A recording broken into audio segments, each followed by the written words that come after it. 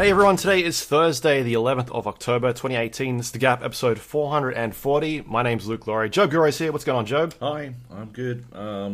Just fucking the busiest week I've had in a long time. But, and not even anything I can really talk about because, yeah, it's just been weird. It's been a weird week. But it'll be worth it because I'm getting paid a fuck ton for it. So, yeah. Odd. Like, sort of separate to what we usually do. I don't know. It's been weird. Is this the Half-Life 3 thing you're working on?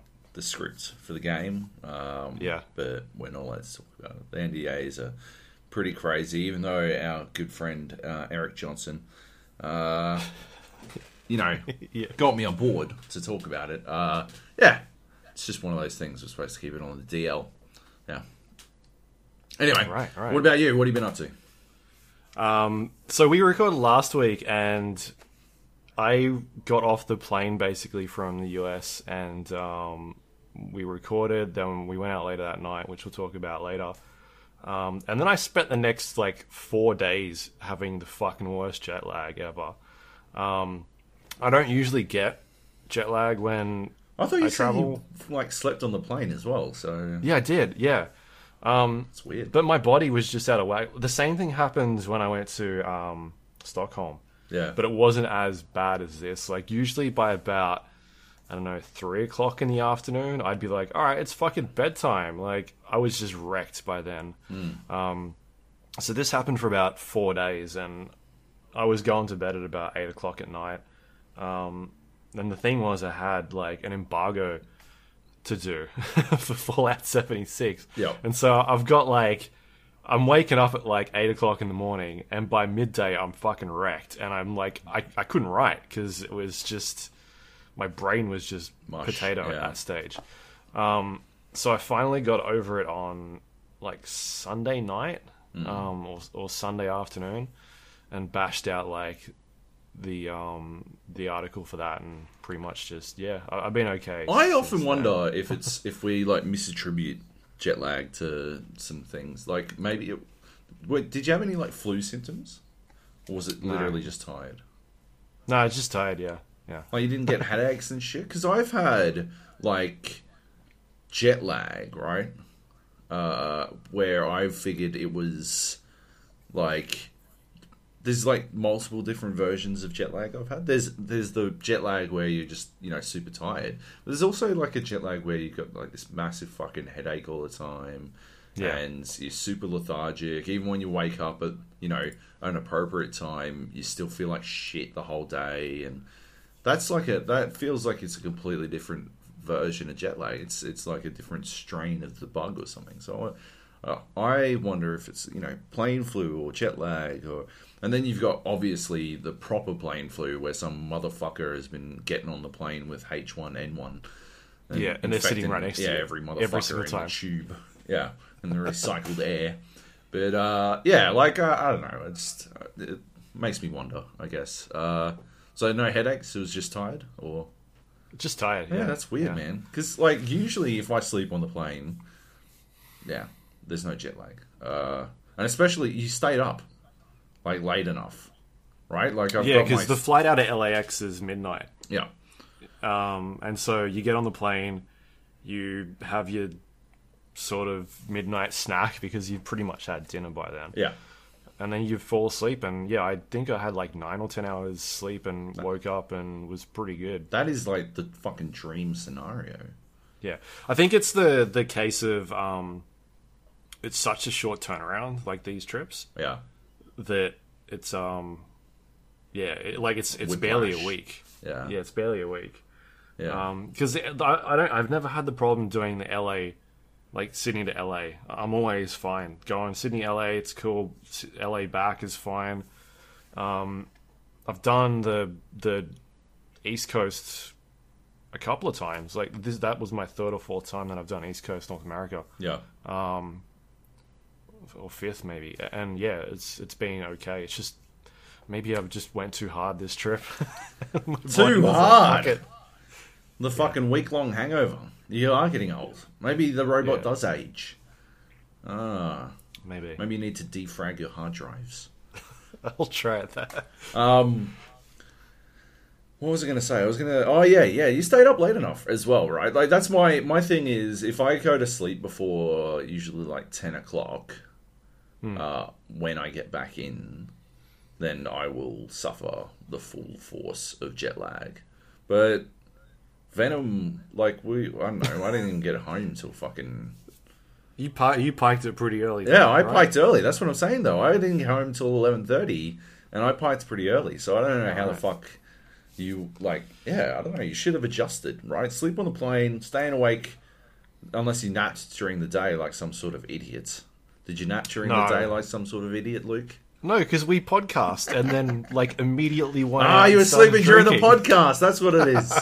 You were napping while I was talking about Red Dead. I can't do that anymore, though. Yeah, now that we got this webcam shit.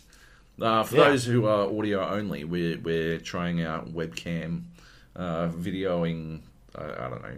Luke's got this fucking dream of turning this into a fucking YouTube podcast. No, a TV show. A TV show. We're going to be on 5-hour long fucking TV show. Yeah. So for everyone at home watching, no, you can see the Jesus photo up the top, like right up there. Yeah, that's good. Next to your mirror. Yes. Because that's not distracting. And now, you can see... Oh, man, look at how messy it is down there. That's crazy. This is terrible for, like, the bulk of everyone who listens to our fucking podcast.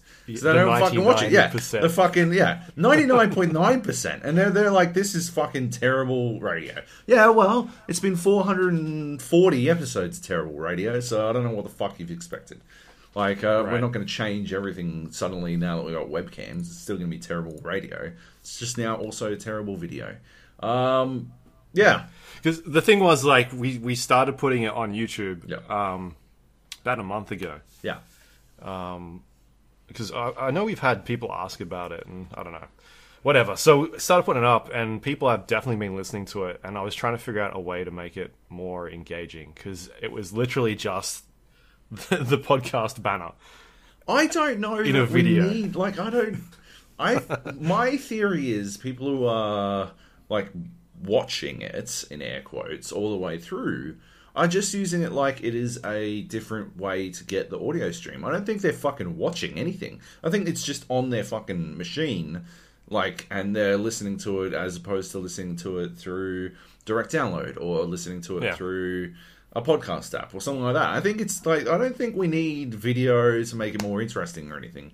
Although, like, fuck, let us know what you think. I just don't, I think the icon is fine, but I don't have a problem with doing, like, I just think it's going to be more work for you to render out a video as opposed to rendering out an audio file. And you already fuck up rendering out the audio file 40% of the time, so I don't know. I just feel like we're chucking a couple of extra spanners into the mix just to see what's going to fucking happen. And yeah, I'm okay with it. I mean, fuck it. Like, let's experiment.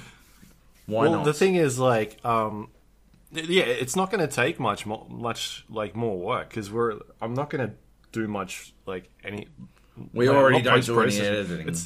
It is going to look weird, like, when I do have to go piss mid podcast, because we used to just, like, have you talk, but now I can't hear you talking because my office is too far away from my bathroom, and so like the Bluetooth, I think it gets blocked by something, or my microwaves, and your lead toilet. Obviously it's the bathroom microwave that's doing all the, when you're trying to get when you're cooking a burrito in the bathroom, quick burrito when you're having a bath. I can't listen. So you're gonna have, like, it's gonna, like, smash cut. I assume you're gonna do like every other YouTuber who, like, just cuts. Oh shit, that's what we should do. We should do, like, cut every time we pause for no reason, and just, like, do that, like, that YouTube style where they're just, like, Yahtzee crocheting the fuck out of things. And 1 minute you're on the left-hand side of the screen, and the other minute you're on the right. And I'll just cut it, like, in between words and shit. It'll be awesome. It's genius. It's a brilliant plan. Yeah. We're going to do it. It's perfect. Yeah.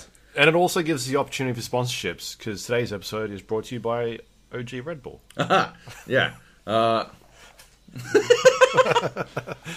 Yeah, we can finally get that sweet sponsorship cash in t-shirts. Actually, I'll wear a Gap shirt next. I've got fucking tons of Gap shirts. I'll get so many Gap shirts.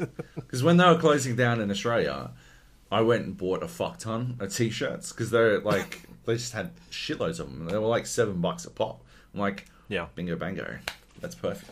So I could see that Sully's merchandising. Yeah, like I can finally get some cash out of this fucking podcast shit. As opposed to just pouring money into it like I usually do, like just pouring thousands of dollars into it, which is what I tend to do, and that's why it works out the way it does.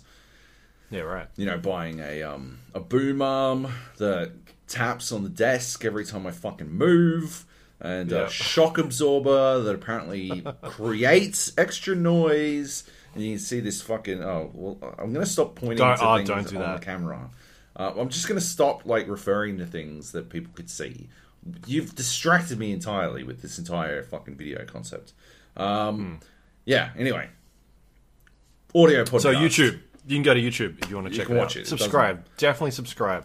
Totally subscribe. Click that thumbs up. Then smack it. We can get invited to things as the G8 podcast. That's the dream.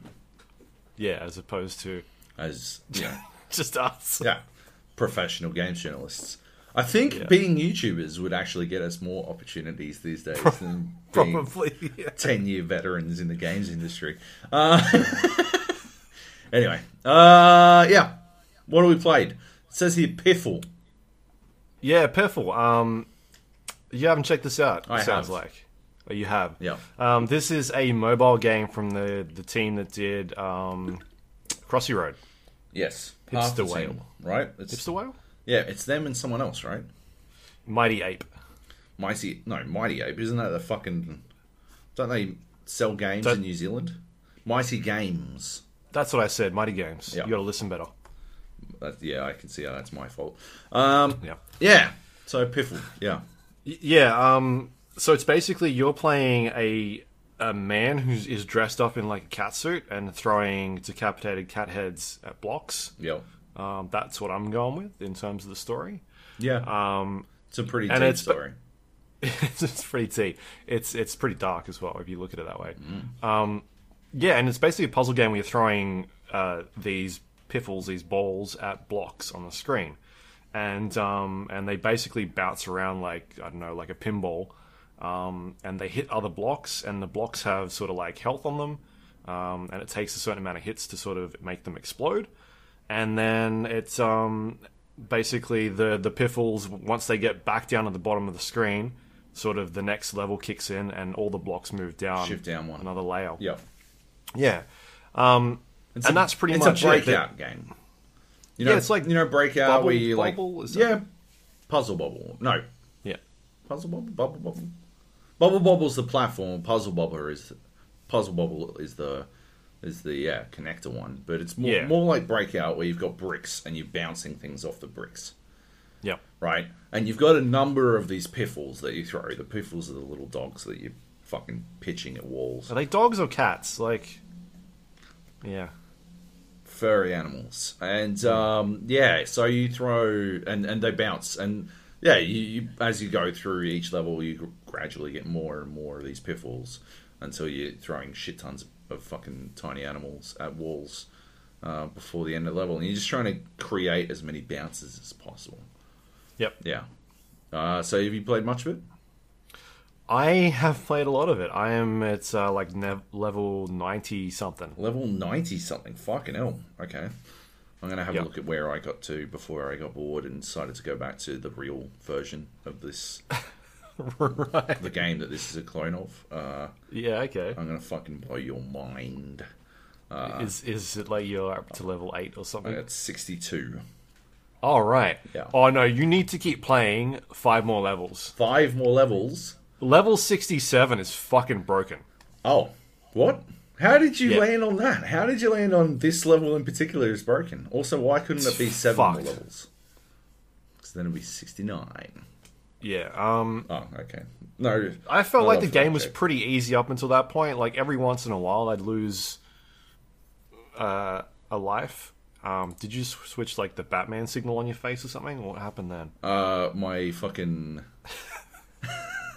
my screen's turned off. I've got like power fucking options or some shit turned on, like a fucking moron. And all my stuff just turned off. So I am going to... You keep talking about Piffle, and I'm going to turn that shit off. I found it to be pretty basic at the start anyway. It sort of starts off with like square blocks, and each one has 10 health. And then as you progress through the level, it's like, all right, you need to get 150 of these blocks blown up. And it kind of keeps scrolling down, and new ones are spawning in as you go through. And then they start throwing different types of blocks at you, like there'll be ones that start moving, or ones that spin around.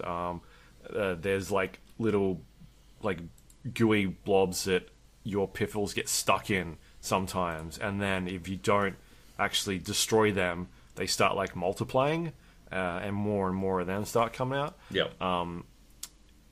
Yeah, and there's like exploding blocks, so once you sort of blow them up, they cause like a chain reaction. So they start introducing all these different types of mechanics in there. Even at level 90 something, where I'm up to, they're still introducing different types of blocks into the game that sort of change it up. Anyway, so I found that once I got to 67, something like that level is not like, it is fucking either designed that way or it's fucking like broken. My thinking is they've put that one in there to make you spend the items in the game. So there are items that you can sort of use in each level. There is like a stop signal that basically stops the line from progressing to the next stage for one turn. There are what else is there? There's like a reshuffle, so it shuffles all the blocks and it sets like a new combination on the screen. I think there is one that gives you like more piffles. I think it's like 3 more piffles to start off with, because as the levels progress, you do pick up more and more of these. There is... What else is there in terms of... Oh, there's like a bomb that you can throw, and that kind of explodes and a bunch of like takes out a bunch of blocks, and there's a hammer where you can surgically destroy a specific block. Right. Okay. So they're sort of like... There's like 4 to start off with in each level, and there's like 3 before you start the level that you can sort of initiate. Like there's like a guided glasses one where it shows you where the balls are going to land. You know exactly where the line is going to take you. Yeah. I think there's one that gives you... there's the one that gives you extra piffles, and I think the third one is like... it gives you the like bowling balls, maybe? Oh, maybe. I think it gives you bowling balls, which basically do more damage per hit. Yeah. Because generally your piffles only do 1 damage. No, those are super piffles, and there's the bowling balls are the ones that don't get gooed, right? Yeah. And they do 2 damage. Right. Okay. Yeah.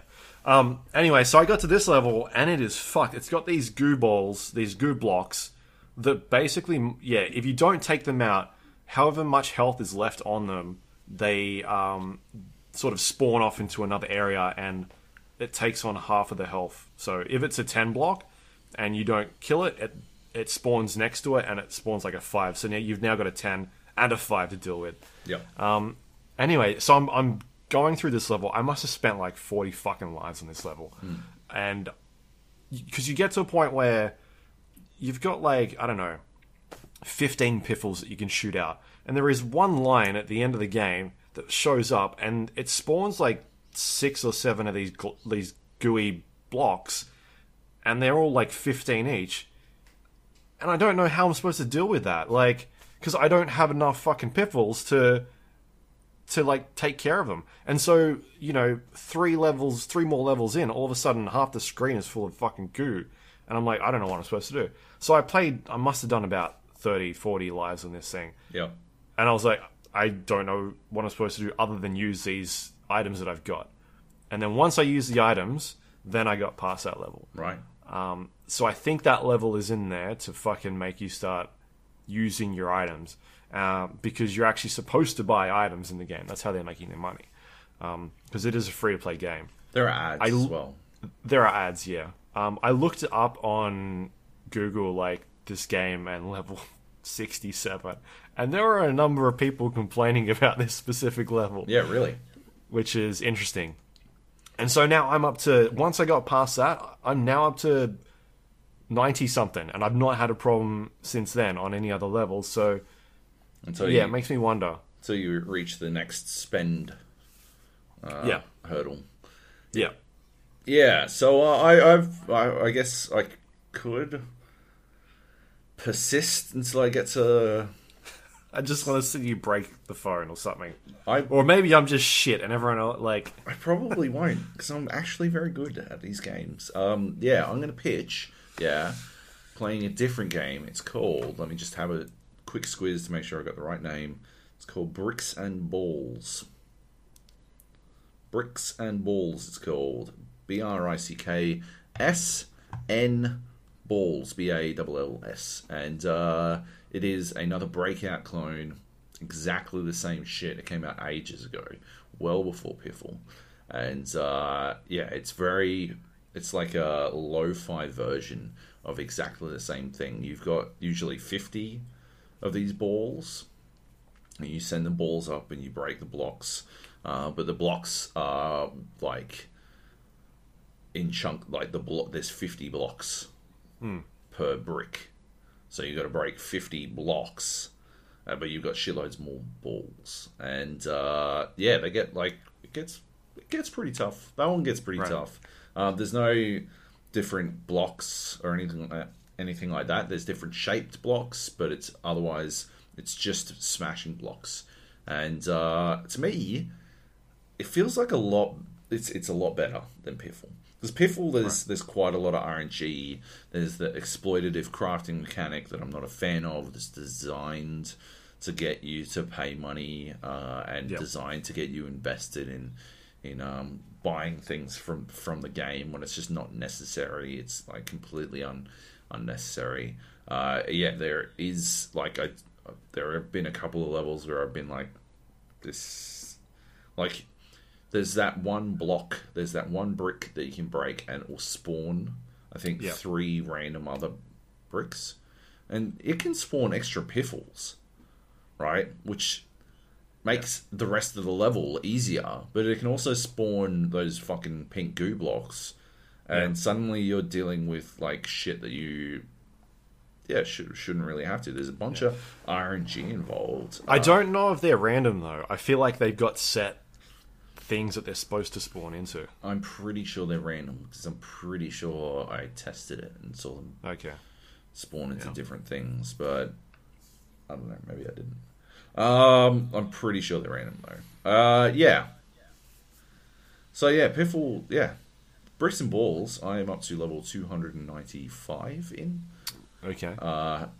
You'll regularly start off with like 70 balls.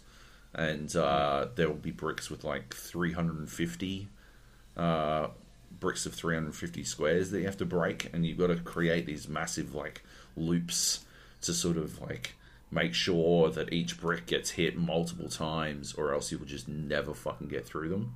And so you wind up like really carefully working out where the fuck everything's going to go. There's like pixel collision, which there doesn't appear to be in Piffle.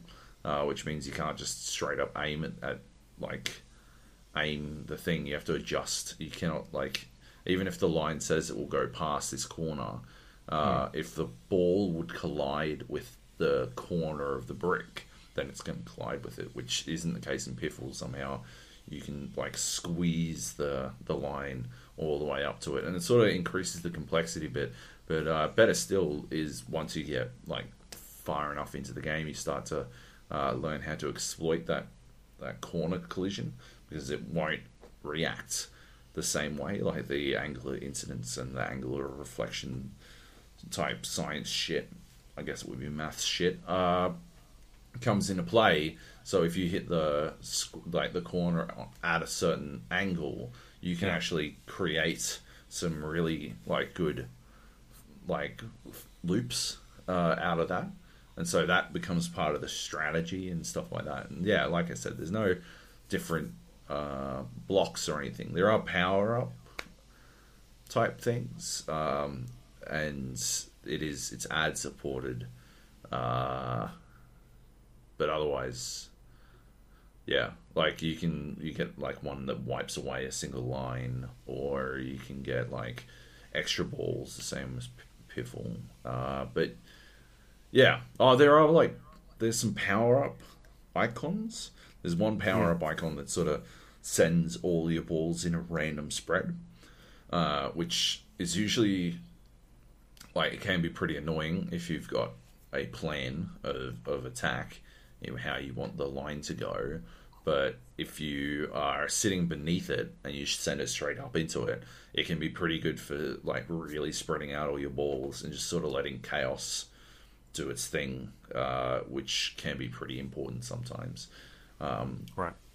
Then there's the other one is like this line, and basically you shoot a ball into the line power up, and it will send a laser out across the line, and it will do as much damage as like the laser does. So that's usually like, they usually show up when you've got like a series of like 200 plus bricks, and either you create some spectacular loops to actually get rid of all those bricks, or if you can create one loop that goes through this laser a bunch, you can wipe out all the bricks at once, and then you'll be like breaking your way through to that laser, the laser icon, and then you'll accidentally send a single fucking ball through, and you'll have wasted it, because as soon as it gets used on the next turn, it disappears, and you're like, cool, well, now I'm fucked.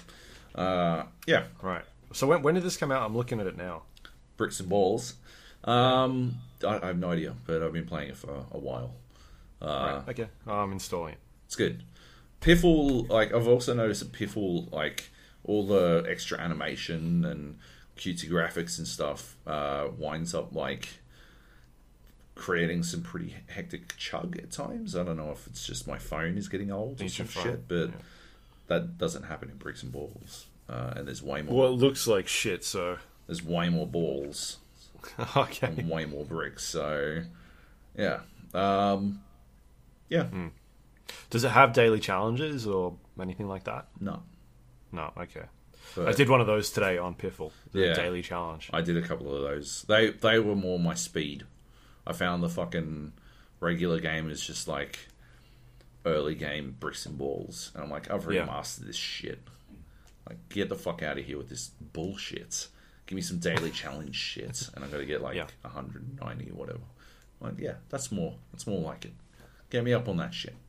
But yeah, all right, cool. Yeah, no, I'm enjoying it. Like, I haven't bought anything in it, but I'll check out this Bricks and Balls game, and we'll see what happens, eh? Yep. You're gonna next week. You're gonna be like, wow, so much better than Piffle. My eyes have been opened. Like, what's a game that is like clearly just a really well polished version of another game?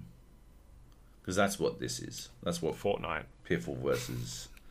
Yeah, basically, it's I'm all PUBG over here, and you're all like, oh, Fortnite, it's so cute. Oh, I love it. Yeah. Oh, yeah. Touch that. All right. Should we move on? What else we got here? Lots to talk about today. Venom is bad. Venom is bad. We went and saw movies. Yeah, we went and saw Venom at the cinema. Courtesy of Bethesda, they put on like a movie night ahead of some of their bigger launches, just to get everyone in and sort of talk to everyone and like get them, I guess, drunk before they watch a really bad movie, which is what happened with Venom. Well, no, we got ourselves drunk. That's true. We knew what we were in for. We saw the reviews before we got in there. And it's not good. But we had fun anyway, because we had fun. The lesson to be learned here, and we've said this many times: if you're going to go to a movie with us, and the movie's going to be really bad, do not sit near us if you want to watch the film. If you're in it for the like, as much as we complain about dickheads who ruin movies by playing on their phones, we are definitely dickheads who ruin movies by heckling the screen. Yeah. If they were like, I truly believe if it was olden times, we would be throwing tomatoes at motherfuckers, like for sure. But to be fair, it was also a private screening. Yeah, it's not like normal. We're not loudly heckling during public screenings and shit. Yeah. This was a private screening, and nobody seemed actually, mostly people seemed to appreciate. The girls next to us were liking it. Yeah. But yeah, we were just... They were heckling as well at some stages. Yes, they were. Which is, I think, at first, our heckling was sort of just whispered between the three of us. It was just sort of like, what the fuck is this stupid shit? Or like, what accent is Tom Hardy doing? And then it grew. As we heard more people like murmuring, we just sort of... And also, as we drank more and more, because we got pretty drunk, we got louder and louder, more boisterous. And yeah, it was good. It was a lot of fun. But yeah, the movie's pretty bad. I just don't understand how it got to the point that it did. Because I think it was a Sony thing. Like, I feel like they had their fingers in too much of the editing and that sort of... Like, you heard the stories about how, like, 40 minutes of that fucking film were cut out. There was a point in that film where I turned to the guy next to me, I was like, did they seriously just... Like, was that a cut? Like, what just happened with the editing right there? Because one scene was happening, and all of a sudden we were fucking somewhere completely different. I'm like, what is going on here? This is insane. It is. It was a really bad edit. Crazy. And then the end of the movie just showed up, and I'm like, what the fuck is going on? Is this the end? Yeah. Doesn't it have like 40 minutes left? Yeah. Yeah. I was very surprised when it got to the end, although I was also grateful because we'd run out of beer. So, yeah, it's pretty dumb. Like, it's not Tom Hardy's fault. I think he was fine in it. It's just something happened with the story and the editing. I think he gets in love with doing these weird voices. I think that's his biggest problem is, like, they'll be like, Tom, you're one of the greatest living actors. We would love for you to get on board with this. What do we need to do to get you to do this? And he'll be like, $22 million. And they were like, shit, okay. Yeah, we can do that. Could we go for like 21 million? Because we got a budget and we got to pay other people and we got to pay for CGI because it is a pretty CGI heavy production. And he's like, yeah, we can do $21 million, but I'm going to do a fucking wacky accent. And they're like, yeah, okay, well, it'll save us $1 million. And then he's like, yes, and they're like, fuck. He's done this again. This cheeky Tom Hardy cunt. He got us again. Yeah. That's 100% what I think is happening with Tom Hardy. Because, yeah, the voice he puts on, it's flat out obnoxious at times. I don't know what the fuck accent he's doing. But it's, like, it's consistent, but it's just consistently bad. Like, he just seems like a whiny wiener ball. And yeah, I don't know. Yeah, it's just weird. And anyway, that movie made a fuckload of money. Oh yeah, it's been making stacks of cash, which is crazy. I don't understand. Yeah. People are just going out in droves to see it. Yeah. Anyway. It's not great. But I would like to see it a second time just to make sure I wasn't hallucinating the first time. Right. Like, I like to watch movies a second time when they're really bad. Yeah. Because I'm like, did I just not get it? Are you trying to trick me into watching Mother for a second time? Because it's never That's happened. what it is, yeah. Speaking of movies, though, I watched Bad Times at the El Royale. Yeah, right. It's pretty good. I liked it. I think it's got a bit of a weak ending, but otherwise it's like a really like good, like small cast, not that many locations, but it tells a really good story really well. The dude who did it, Drew Goddard, did Cabin in the Woods. Yeah. Cloverfield, didn't he write that as well? Did he? That's a trend then. Maybe not. Oh, he did Buffy stuff, I know that. Maybe he's just really bad at endings for shit. Because Cabin in the Woods has a pretty bad ending. I like that ending because it goes fucking bonkers all of a sudden. Everything, all of the ending stuff up until the actual ending is really cool. But the ending of that movie is dumb. I'm not talking about like the third act. It's got a good third act. It's just got a bad ending. And the same is true for Bad Times at El Royale. Right. But yeah, still, I'd recommend it. It's got a really good sense of style. It's set in like the 60s. It does like really like it tells its story very like subtextually. Like it's not throwing everything in your face, and so there's a lot of discussion afterwards about what certain things meant, and what that might have led to, and how that led to the certain events of the film and stuff like that. And there's really good music in it, and yeah, it's just really well acted in general. Chris Hemsworth, one of the Hemsworths, yep. I think it's Thor, is actually really good. Like he does. I've been paying a lot of attention to accents in films lately, and I think he does a pretty good and consistent accent. Right. Yeah, so he did. He wrote Cloverfield. Right. He wrote World War Z and The Martian. Bad ending.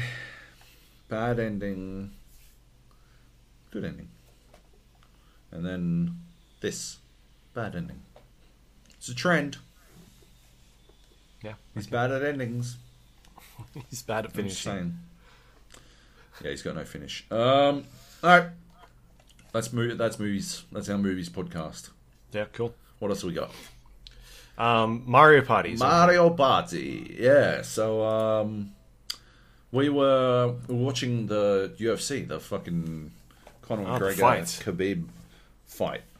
Round one of that fight. Round 2 happened outside the cage. Yeah, so we're watching that, and yeah, so we had I thought a bunch of people were going to come around, but apparently not. Everyone fucking piked. So it was just me and Nate and our partners. But that was okay, because we had Mario Party, so we played some Mario Party. I'm not a fan.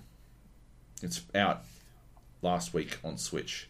And, right. I don't know if you've played a Mario Party before. I'm pretty sure you have. I've played a Mario Party many, many years ago on, like, the fucking...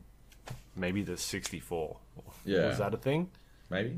I don't know. But yeah, so basically it's a board game with mini games.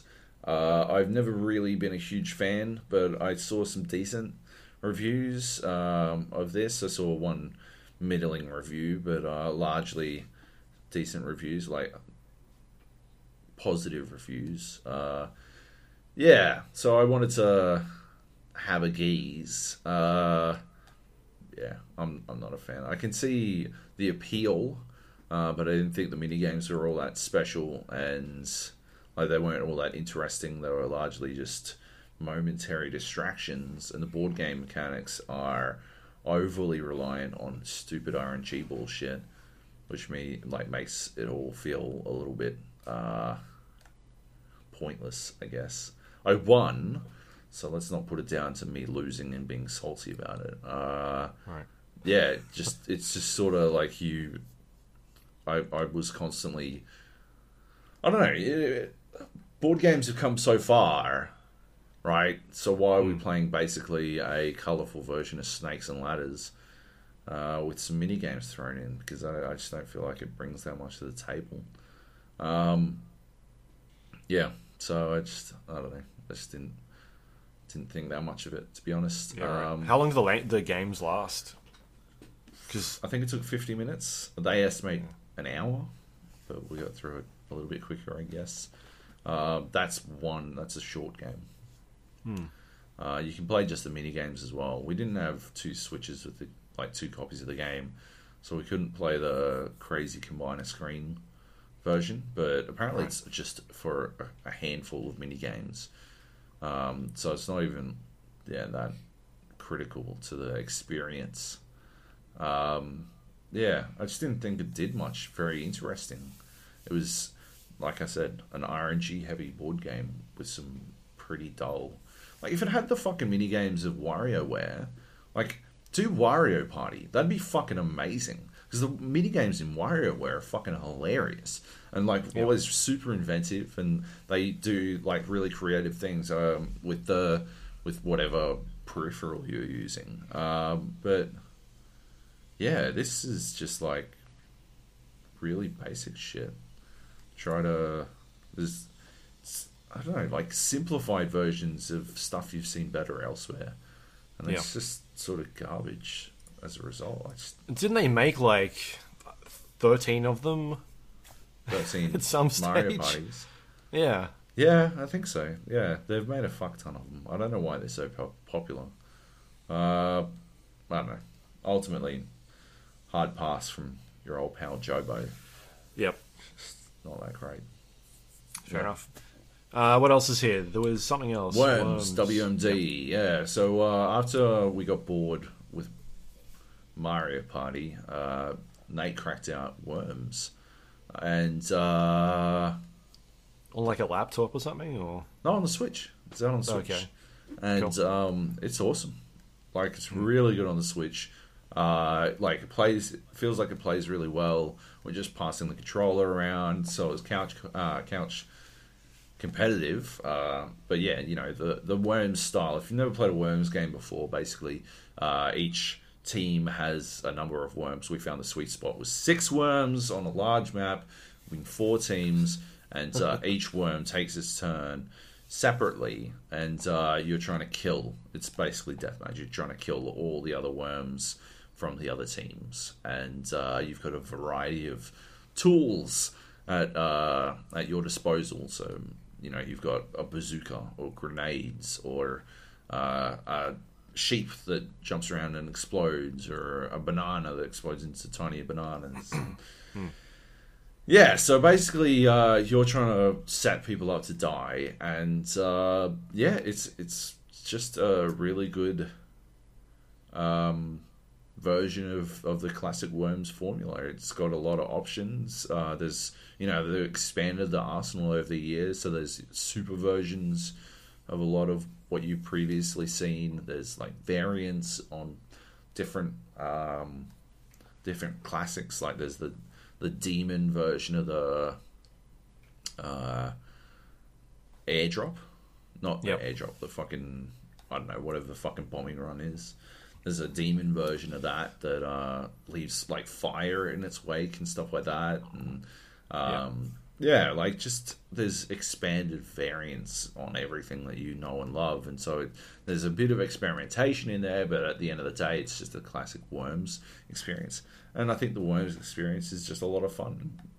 Like, yeah, just think, and on the Switch, it just makes a lot of sense because, you know, it is sort of, to me, it is that sort of couch co-op game, you know, that couch focused experience, except when, you know, you're specifically taking it at places. Like, if I'm plugging the fucking Switch into a TV, then I'm doing it for couch multiplayer, right?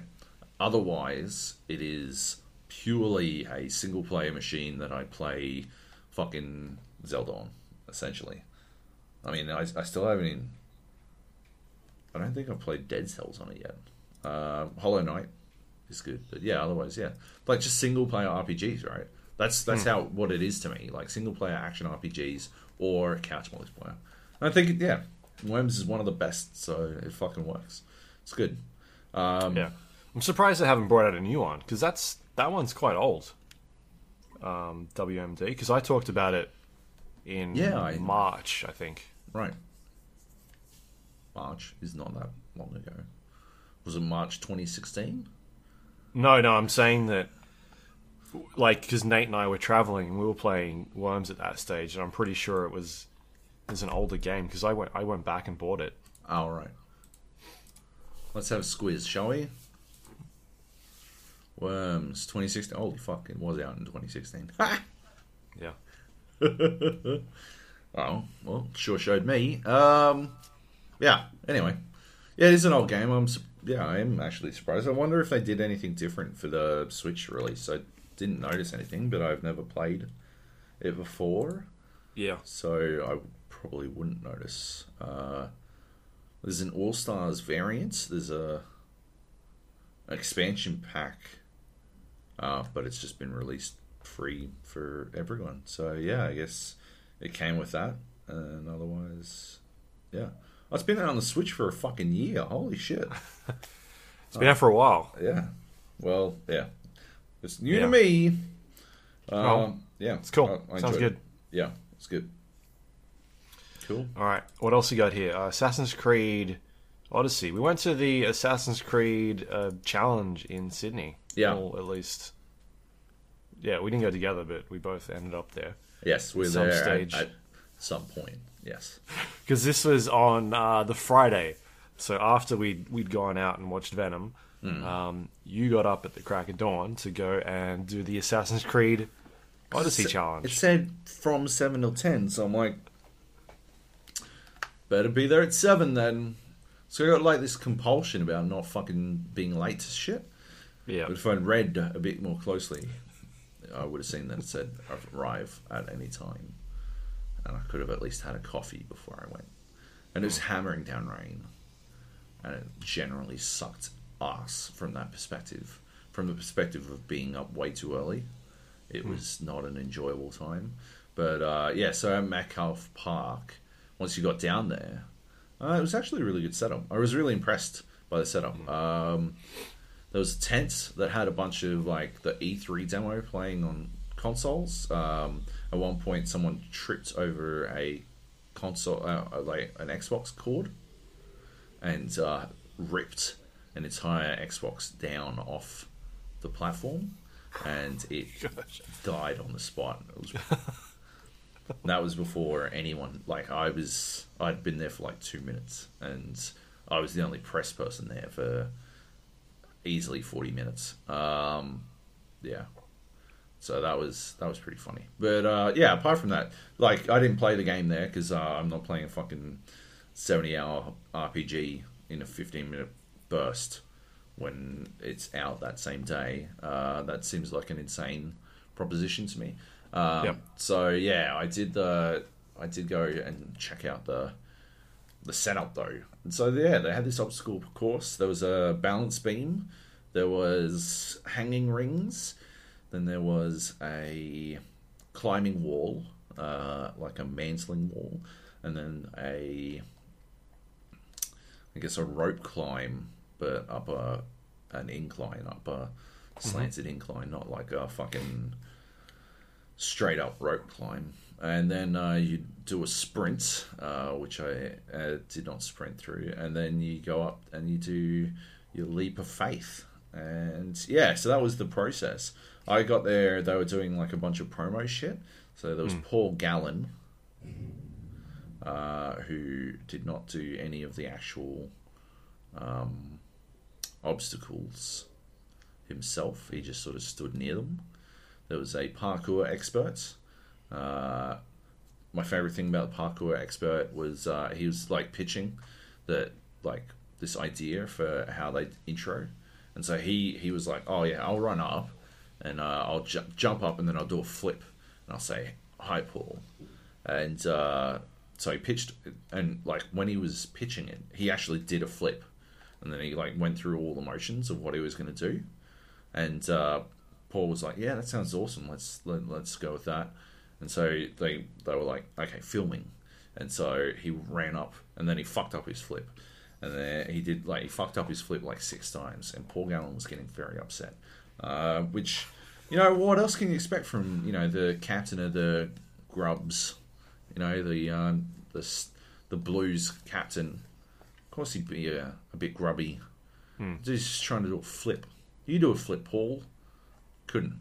I bet a fucking Queenslander could do a flip. You grub. Anyway, so eventually got the flip correct. And yeah, so that was pretty good. There was a I think, is her name Sam Kerr, the Aussie soccer player chick. She was there. There were some other football players I didn't recognise. That's about it. Some influences came through. I didn't recognise any of them. And yeah, eventually everyone, like, they finished filming all their promo stuff that they were doing for Instagram or whatever. I'm like, cool, I'm just going to go through the fucking... I'll go through and do it. And then I'm going to go, home. I'm like, cool, do it. And so, yeah, I ran up there was 2 balance beams. They had like a easy and a hard version of everything. And so the hard balance beam, you had to run up to about, I guess, waist height. And then you'd walk across the balance beam and then you'd go down. I did it once and slipped when I got to halfway through. And they were like, Joe, maybe you should just do the little one because we're pretty afraid that you're going to hurt yourself. I'm like, fine. So I did the little Then why one. the fuck have you got this balance beam here then? Well, it was hammering down rain. See, okay. like, so you're not on nightmare mode then, not hard. Yeah, I was. Yeah, that's it. Yeah. So, and I just wanted to get it done, and I'd been waiting for it to stop raining for a while, and I had essentially given up on waiting for it to stop raining. Yeah, it was all designed with a nice sunny day in mind, and it's not what happened, unfortunately. While I was there, I did see some pictures, and it looked like the sun came out a couple of times. It looked like it was pretty cool during those portions. Not for me. No. So I went across the balance beam. I got 9/10 of the way across, and then I fell off because I wasn't paying attention. And it actually was pretty slippery. And I was in my Kobe's, and they're not really well suited for anything wet at all. It's like as soon as water enters the equation, those shoes become ice skates. It is terrifying. It's constantly terrifying. Every time I wear them out, and my problem is I don't have any other shoes that I could really do that sort of stuff in. You got your KDs behind you. You could Those are LeBron's, dickhead, and I would never take them out in the rain. Yeah. So yeah, I didn't actually. I haven't worn them in the wet, but I suspect all basketball shoes are going to fuck me like that, right? Like, I like working out in basketball shoes because the ankle support. But yeah, they do seem to shit the bed as soon as there's any water. That's fine. It doesn't it's not a huge deal breaker except when you're trying to do an obstacle course in the rain, and that actually doesn't come up as often as you might think. Anyway, so I got across 9/10 of the way, and they're like, "Do you want to try again?" I'm like, "No, I'll just move on." So I went on to the rings, and I got to There's a technique. There's a technique to swing across rings that I had not thought, I had not considered initially. So I did the hard mode rings. If you want to do rings, right, you've got to actually, you don't hang. It's not like monkey bars, right? Monkey bars are pretty easy. You just sort of move yourself across, right? And you can hang like a monkey with your arms all the way down. But if you're trying to do rings, you gotta keep your arms sort of at 90-degree angles. Because if you don't do that, right, it's actually really hard to keep momentum. If you're just straight up, you just sort of lose momentum. Your center of gravity, I think it's your center of gravity is too high. And so you counterbalance your own fucking momentum. And it becomes very hard. So if you go 90 degrees with your arms, you can actually swing a lot easier. And I did not realize this when I tried to do the hard mode rings. And so I immediately slipped off. Also, again, it was pissing down rain, which made it significantly more challenging. But, yeah. When I went to the easy ones, they were like, oh, yeah, try, bending your arms. And I'm like, oh, yeah, okay. So I did that. And I just skipped every second ring. And I got 3/4 of the way across, and then I slipped off. And I could actually, if I went straight up with my arms, I could actually just walk across the rings. I could hold the rings and just walk straight across. So it wasn't that big a drop. So I did that. That's how I got across that. And then we did the mantling wall, where you it's got climbing pegs and you climb across the wall sideways. I did that. That was pretty easy. I didn't fall off that one. I actually completed one of the obstacles, which was wild, amazing. And then which wasn't the sprinting one. Yeah. And then we had the rope climb up the 45-degree angle, and that was excessively easy. I did the hard mode version of that, but I can't understand how there'd be an easy mode version. You're literally just walking up a hill with a rope. Easy peasy. And then the sprint, which I did not sprint, and then I got to the leap of faith.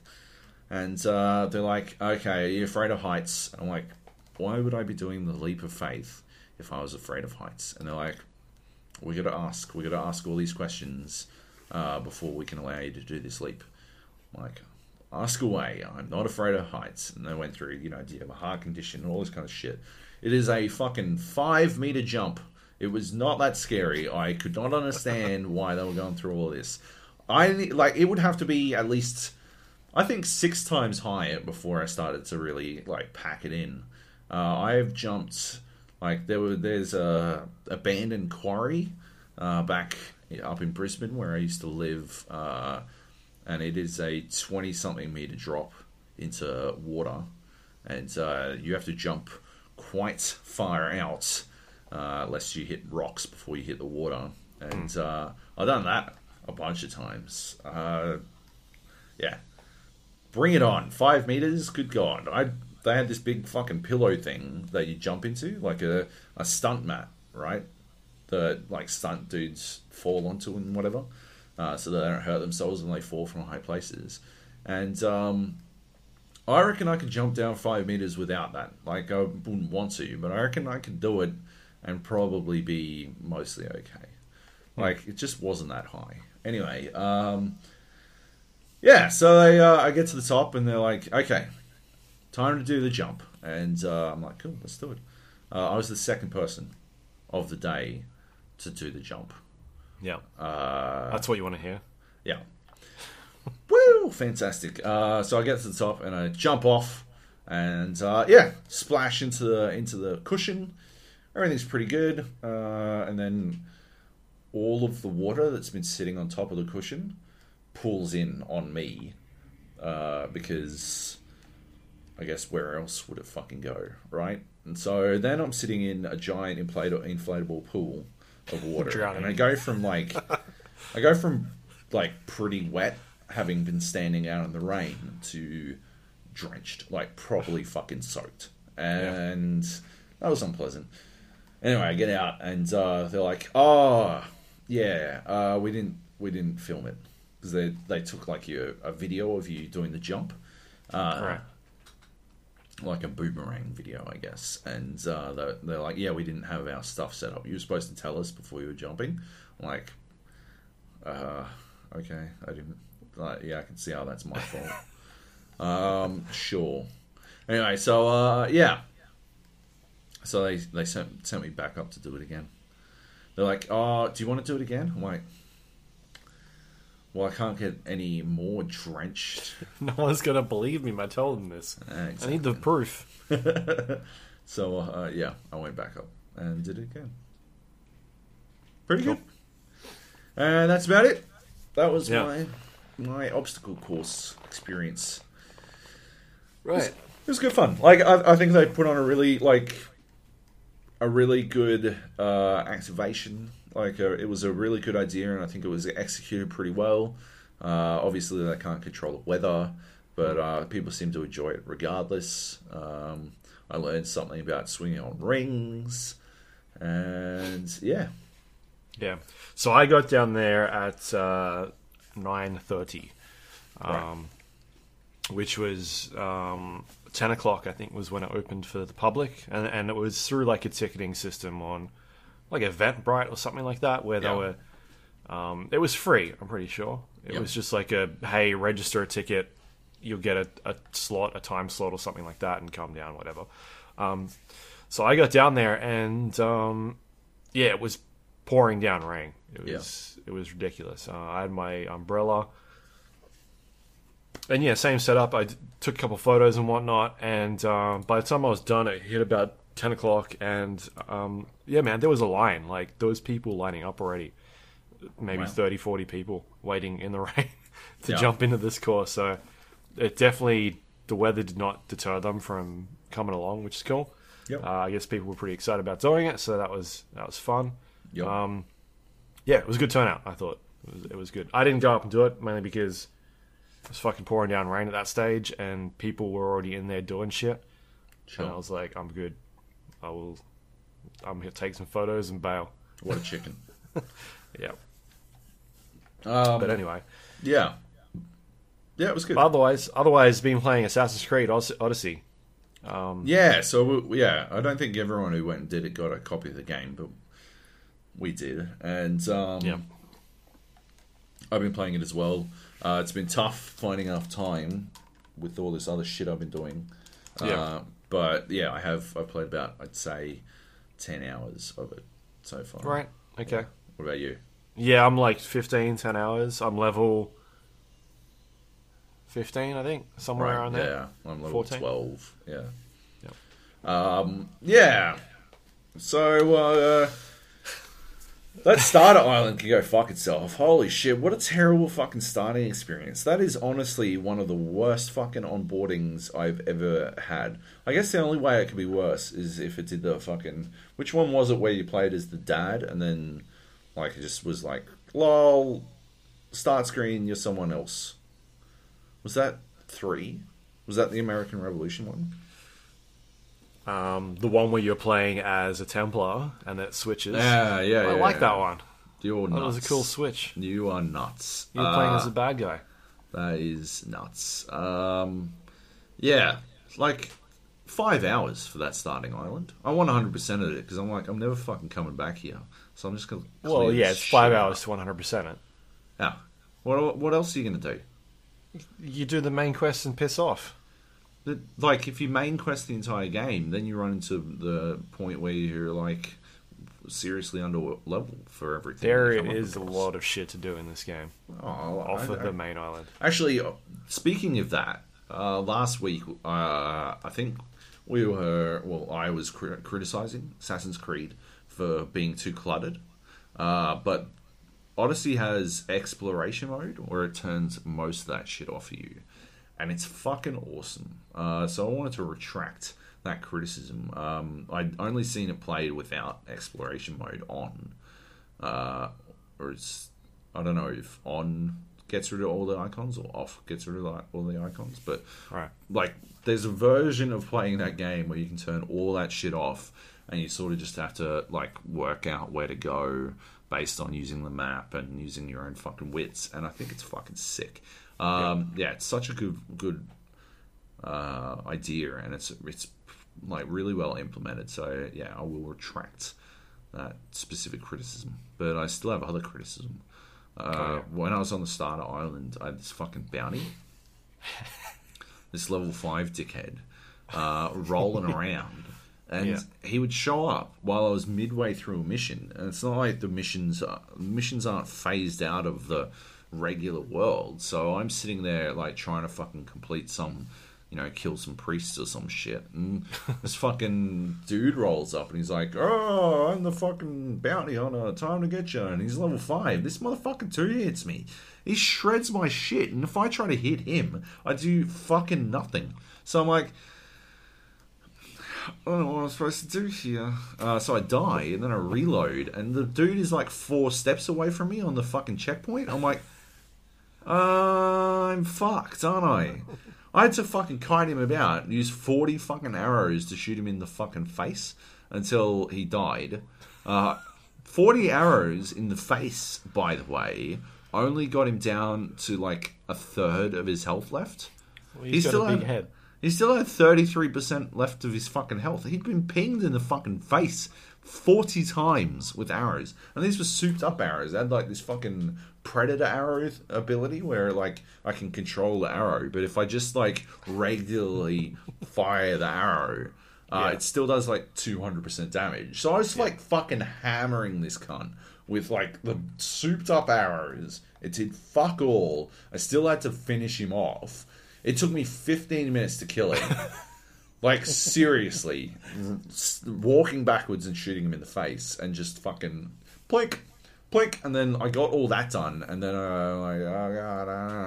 then I had to chop him to death. Oh my god. And that took fucking 4 minutes on its own. The other 11 were me plinking this fucker with arrows over and over and over again. It was terrible. But I had to do it because I could, like, my only choices were to run away mid-mission, which I think would have cancelled the mission, and I didn't want to do it all again, or do this. Yeah. Those are my options. That's terrible. It is a terrible introduction to the bounty hunting system. Now, later on, I got to, like, when I think hit level 10, I hadn't encountered a single other bounty hunter. So I just walked into a town, and there was this town where I had to kill the leader of the area. Yep. It's one of the first time you do that. And I walked into this town and I just started stealing shit in front of people until my bounty hunting, rating, it's like a wanted level. Yeah, my wanted level went up to the point where they started sending bounty hunters at me. And then, that was perfect, because then I could just murder the bounty hunters. And some of them had some pretty decent gear, so... Yeah. It's a weird system, eh? It's like, because it was in the last game, in Origins, but not as sort of fleshed out as this. Well, I think the system in it at the moment is not very fleshed out. It's a rip-off like the Shadow of War, right? Nemesis system, Nemesis right? system. A half-assed Nemesis system, for sure. Yeah. Yeah. So I had at one stage 3 bounty hunters after me. Right, all at once. Yeah, all at once. And I'm not sure what I did to piss them off that much. Because it just seems like you do stuff in the world and it's like, hey, kill this, as you said, priest or whatever, and you do those things, and for whatever reason, sometimes that stuff triggers these bounty hunters, like, oh, you've been caught for murdering, and other times it's like, no, that's cool, bro, just, you're right about it. Yeah.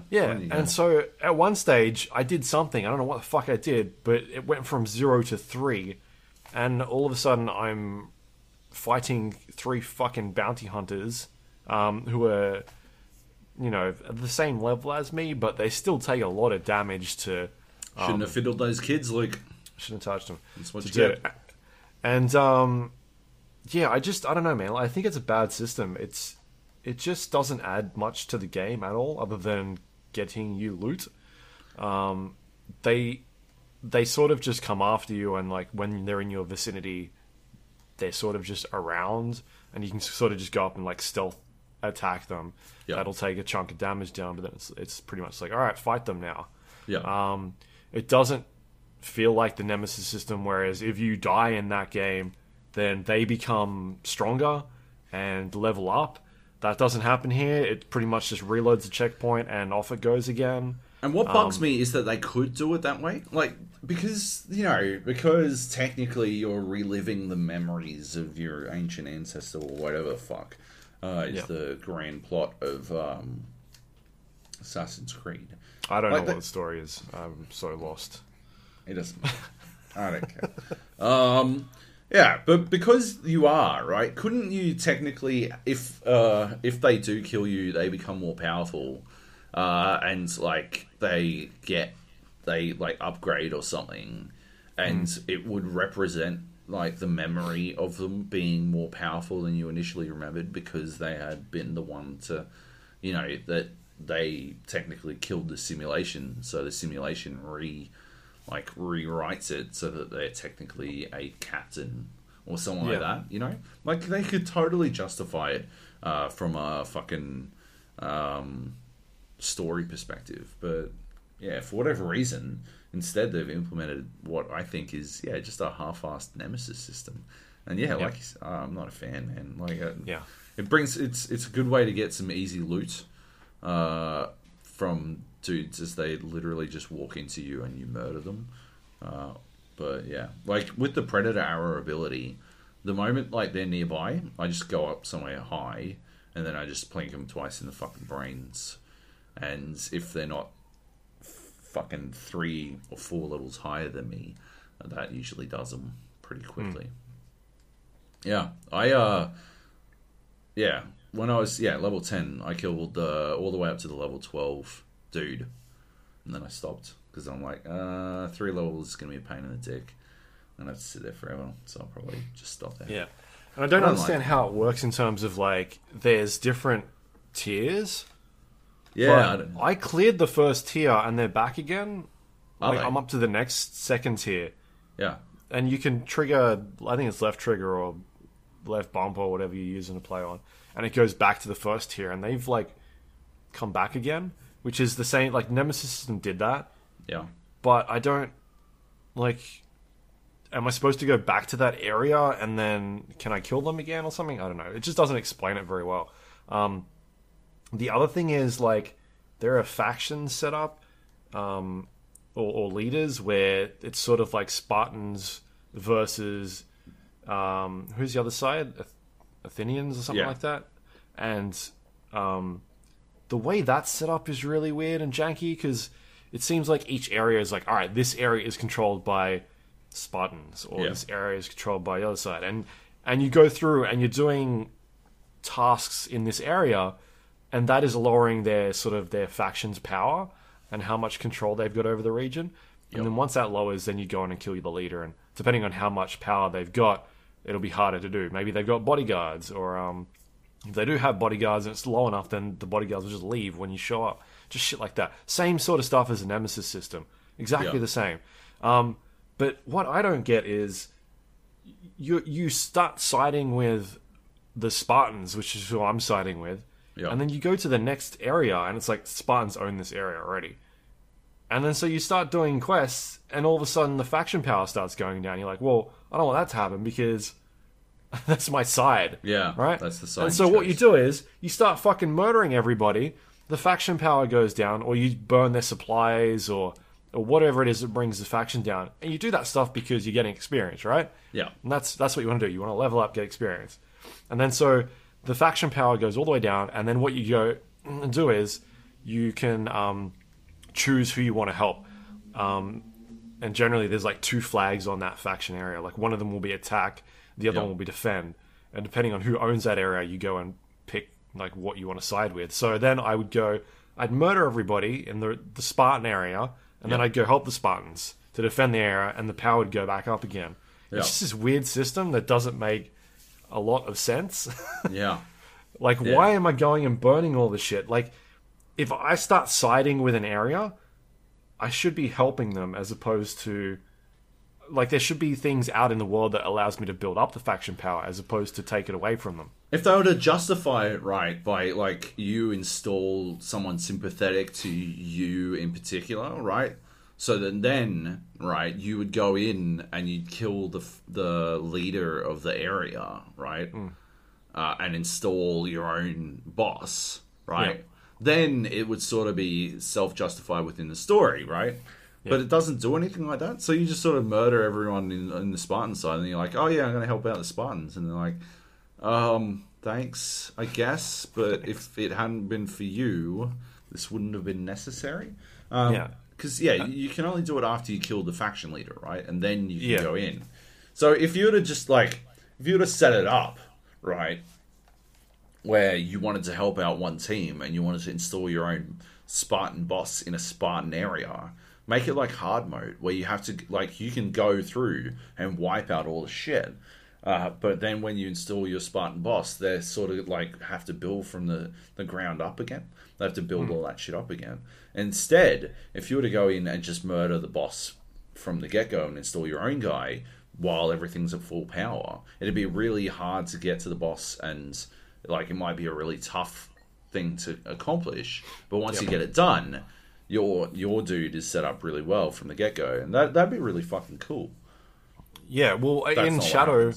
No, in Shadow, of Mordor, what they do is they're like, oh, your faction is under attack. Like, you've captured this area. Yeah. Or it's about you capturing areas, right? And then once you get them, it's like, oh, you're under attack now. And they start throwing, like, different types of missions at you. Whereas this is just weird the way it's set up. It doesn't make a lot of sense. And I didn't realize it was happening until, like, the second area. So you get to that first part, and it's, and I think it's, I don't know which side it was. I don't even remember anymore which side it belonged to. But I was just murdering everybody.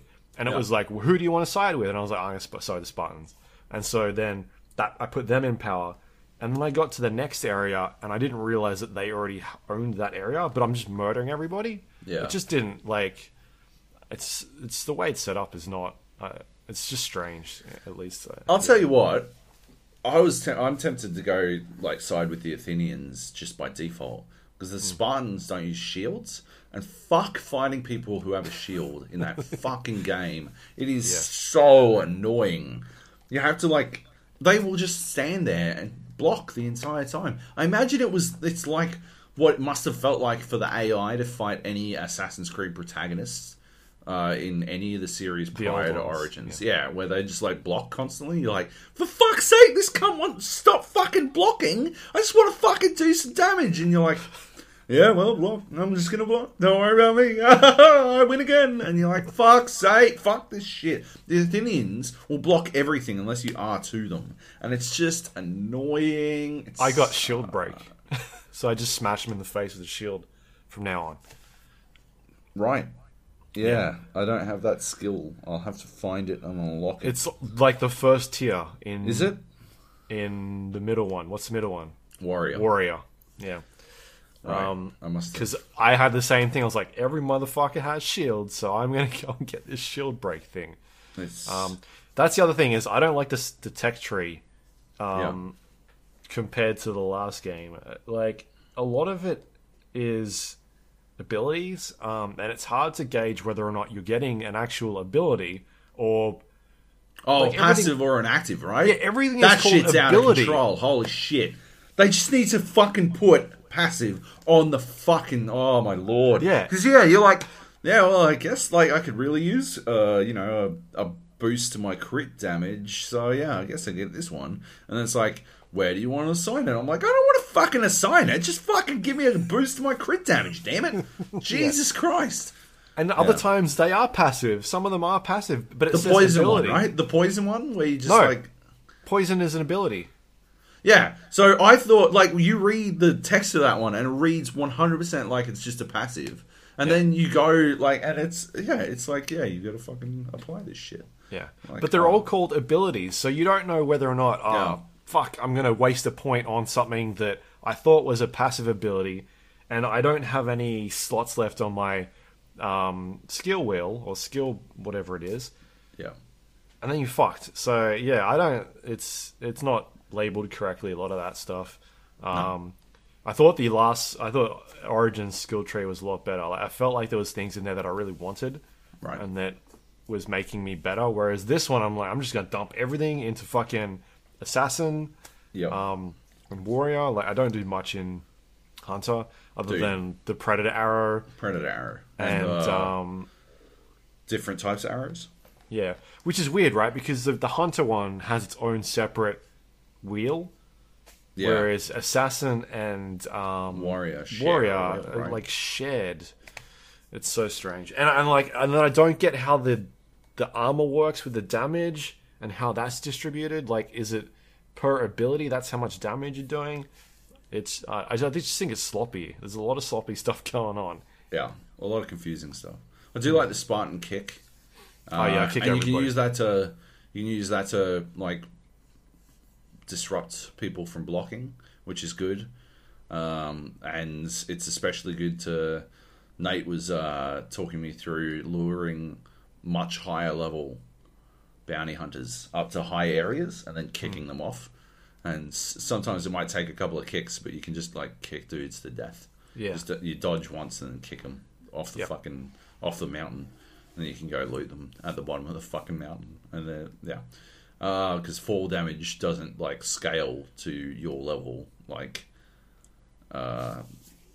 sword damage does or whatever the Right. fuck. So yeah, you can kick cunts off. Like they'll take a tiny amount of damage for the kick itself, but when they make impact with the ground, they'll take a regular amount of damage and they fucking die, and it's awesome. Yeah, I like the kick. It's a cool move in general, I guess. But yeah, I don't like the loot, man. Yeah, they got this like a lot of Destiny stuff in this game. Like, yeah, they've got tiers of loot. I've constantly got new loot. I don't know if I'm supposed to have to inventory manage at some point, or I'm gonna have to like delete a bunch of stuff or whatever. Yeah, so it's the same sort of system as Origins, where you get like different types of gear. I've been dismantling pretty much everything that's regular loot, and anything that's like a rare or that I sell. Is there a fast dismantle? There needs to be a fast dismantle. You got to hold it on each one. It takes ages. It's pretty annoying. Yeah, because you get resources out of that, and then you spend those resources to upgrade your boat. Yeah. That's what I do. I don't know. I feel like I've got shitloads of money already. I've got like 15 grand. Yeah, like I haven't sold anything. Yeah, you're probably right. Like I seem to be running low on wood all the time to upgrade everything. You get a lot of wood picking stuff up out of the water. Oh, really? And smashing boats. Yeah, you get a shit ton of wood. Yeah, I like the boat stuff. Obviously, it's not cannons, but it is a pretty good representation of the Black Flag sailing system. A little bit more annoying, I found. Like a little bit less intuitive. I felt like you were better at sailing in general in Black Flag, but I guess it sort of makes sense. The other flip side is like sea shanties. I don't like the shanties, the Greek shanties. I'm not a fan.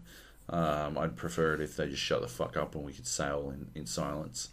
But I don't know. I'm supposed to pitch that to the guys, so we'll probably just have to sit there and listen. Yeah, what else? Everyone's all like, it's like everyone's always fucking in this game. People reckon there's like lots of fucking, but I haven't had sex with anyone yet. I have. I must just be a fucking incel motherfucker, incapable of getting any pintang or there's this old penis, El Pinor. There's this old chick up on. Have you gone to the top left of the map yet? It's like level 13 or something, level 11 or 13, or I'm not sure. No. You basically start off Starter Island. You go to the right, and then once you leave that part, you sail back off to the top, sort of left. It's sort of near the starting island again. Okay. But north of that. Right. There's a lady around that area who is like keen as shit, and she's super old. Right. And I don't know about you, but I'm playing as Cassandra. So am I, yeah. Yeah, and yeah, there's some pretty choice options of dialogue in there Nice. that you can say back to her. Alright. I'm gonna go scissor it up with an old lady. Some ancient scissoring. Yeah. Yeah. I don't know. I like the RPG light stuff, but I don't think it goes very far.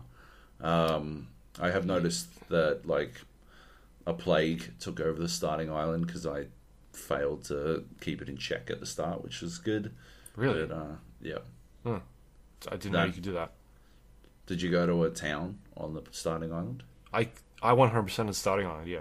And there was these priest dudes, and they burned down a village. I don't remember.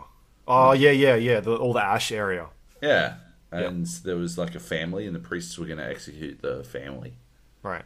I killed all the priests. And obviously, the family infected literally everyone on the island, so that's sort of my fault. Right. Okay. Yeah. So, yeah, because there are a lot of like options in the game, in terms of dialogue as well, where it's like, if you say this, like this is a bargaining thing, or this will attack them, or get them upset, and I don't really know. Like, there are some options in there where that has played out, or where I've done things in the world and then spoken to somebody else, and they've said, like, hey, what happened to so-and-so? It's like, fucking murdered them, and they've been like, oh, you shouldn't have done that. Right. So I don't know how, like, that sort of stuff plays off later on, if that comes back. Yeah. But anyway, it's interesting to see that sort of stuff. I don't know, man. Like, I feel like this game, I'm getting the same sort of vibe that I got from from like Tomb Raider, the Shadow of the Tomb Raider, the second one, where I played the first one. And I've talked about this a bunch, and I was like, that game was fucking really good. They just need to do a bit more. And then everyone played the second one and was like, fucking game of the year, that shit is. And I'm like, what happened? Am I waking up in some sort of silly land? Like, I played so much of Origins. I love that game so much. Yeah. I thought it was amazing. And then I'm playing this game, and everybody's going bonkers about it, and I am so confused.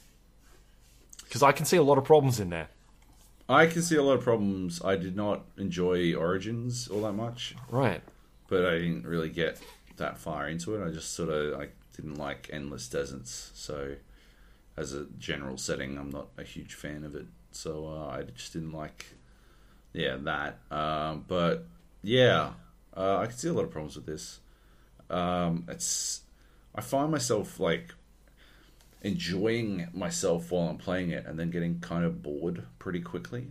I like it in these tiny chunks, but I never seem to play it for that all that long. I'll generally play it for an hour tops, and then I'm like, I'm good. I just think it has a really good, really bad system for incentivizing you to continue playing.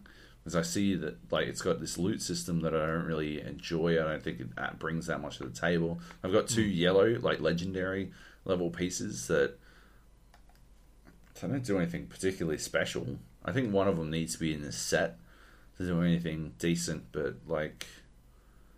it's level 11, so by the time I get the rest of the set, it's going to be pathetic. Right. I think in the last game they would have special abilities. I want to see special moves, Diablo style fucking cool shit added to the, not just a 20% bonus or your Spartan kick does a bit of extra damage is one of the things I've got. Yeah. Fuck that shit. I want to see Diablo style what's the one, the Disintegrate one? Your Disintegrate is now 3 beams instead of 1. Or something like that. Some shit that turns you into a completely different playstyle. Yeah. That's what I want to see. This sort of better. Yeah. It's not good enough. It's not good enough for a loot system to me. And I do think it is symptomatic of the Destiny style of loot. Which is, not they've read about it in books. They never really they should just go over to Blizzard and ask them how to do loot to learn how to do it fucking properly. The the Destiny stuff is in there a lot. You can see the contract system, where it's you've got timed, a time frame to sort of do all this stuff, and that is a little confusing as well, because I'm I don't understand what is a side mission and what is just a daily. Yeah. Because there seems to be dailies, right? Yeah. And then you look on the map, and so you're picking up all this stuff, and it's all right, well, what actually is a side mission? What should I be going and doing? It's just a little cluttered. It just doesn't do a great job of explaining sort of what is a daily or what is a side mission or what is a main mission. That's a bit hard to gauge. And the combat, I think it's a step back from the last game. It's gone back to the button mashy style of combat, and I'm not a fan of that. Because in the other games, you'd sort of, it was very button mashy, and it was that Batman thing of I can take on 30 dudes and fight all of them at once. You can't do that in this style of combat. It's got to be a bit slower, and they went for the Dark Souls sort of combat in the last game. I thought that worked really well. Of managing certain Did you have a stamina bar? I thought there was a stamina bar. Because you don't have one in this. You don't have one in this, and you just fucking mash it. You just mash and mash. Yeah, Dark Souls combat without a stamina bar is fundamentally fucked. It is just there's no way that it ever fucking works, because the stamina is the resource that you're paying attention to. It's the resource that you can expend for certain things, to block or to dodge or to attack and stuff like that. And that's what winds up giving Dark Souls its signature style. forcing us to attack with R1 and R2 is not really bringing anything different to the table. It's sort of just without the stamina. It's literally just a button mashing with a different fucking button. Well, like, it had those abilities on the bottom, that bar. I remember that. And the abilities and that sort of stuff. But I thought it had a stamina bar or something. Like, you couldn't sit there and just mash the button. Because that's literally all I'm doing. I'm just mashing the button, and then whenever someone attacks me with, like, a standard move, I'll just parry. And then if they attack me with a skill, then I just dodge. And it's not a lot to it. And if there's two guys that come at me, then I sort of try and manage that. If there's three, then I'll backpedal and sort of take one at a time. It's just not... I don't know, I'm not finding it as challenging as the last game. It definitely doesn't feel like challenging combat. But I did feel that, like, what I played of Origins, I did feel that you were punished too heavily when there was a level disparity. And that made me want to play it even less. This game does not need fucking 60 levels or whatever the fuck it is, by the way. I think you could get away with 10 levels. If you had 10 levels and, like, just fucking you scored points for going to leap of faith points, bird of prey points, or whatever the fuck. You got skill points during exploration shit. It'd be so much better. Because then, like, it wouldn't feel like the map is overwhelming. It's massive. Yeah. And you look at it and it's segmented by the levels. And you're like, holy fuck, like... I am so far out from doing anything. Yeah, because I'm 15 levels in. I've been playing for 15 hours. Yeah. And I've done 5% of the map. Yet done anything. And it's obviously it's extra hard. I guess we were saying this last week, but it's extra hard because I'm contrasting it with my experience at Red Dead, where I could go and do whatever the fuck I wanted. Like, immediately. But, I just don't... I don't understand. It's just too, like, overbearing a leveling system, I think. For what is ultimately not actually a RPG. You know, like, it's still more action adventure game than it is RPG. I think they're trying to do too much RPG stuff without wanting to commit properly to it being an RPG. And because it's not there's only a couple of stats. There's only like 3 fucking stats, right? There's warrior, assassin, and hunter, right? Those are your 3 stats that you increase. And I guess they hide other stats because obviously you got crit and like that kind of stuff that is sort of behind the scenes, but still, it just feels like a misstep. I don't know. My thing is I don't dislike it, right? Yeah, no. I just sort of like bleed out on it real quick. There's just stuff I keep seeing that could be better. Yeah, that's about it. Yeah, that's the thing, right? Is that I was pretty surprised when they announced this game. They were like, "It's coming out this year," because I thought they would go on to a 2-year cycle or a 3-year cycle. And that's sort of what I felt like made Origins so good, is that they seem to give that a lot of time. Because the last couple of Assassin's games were mediocre, and it was something different. I really enjoyed that type of game. Played a bunch of it, and I didn't feel like it was grindy either. Whereas this game definitely feels a bit more grindy. And then there's that aspect of the whole being able to buy an experience upgrade as well, so you can level quicker. That's a bit... I don't icky. like that. Yeah. Because sort of like how much thought went into, well, let's turn down the experience, or... Yeah, that sort of thing is something you don't really want to think about. $10,000 spreadsheet. Yeah, exactly. Joab knows a guy. Yeah. It's definitely a puzzler. I mean, I as I understand it, they had, like, this was not developed over the course of the last year. This was developed in conjunction with the other game, and like they collaboratively worked towards a complete system. So I don't think this is necessarily like, it's not, you know, back to the annual release thing. I think it's just a coincidence that it happened to strongly resemble, but it is ultimately a different game. It's sort of the Call of Duty one where you've got like Treyarch, and then you've got Infinity, the ghost of Infinity Ward, and then you've got Sledgehammer, right? And yeah, they all sort of do vaguely the same thing, but they all do it differently. Yeah, right. Yeah. Anyway, and I don't think it's a bad, like, I'm enjoying it. I just don't think it's I'm not having as good an experience as I did with Origins with it. Yeah. Just because I'm seeing all of these problems. I'm like, that could have been done better. Yeah. Or things like that. I just fucking hate shields. Holy shit. I gotta get this shield breaker thing.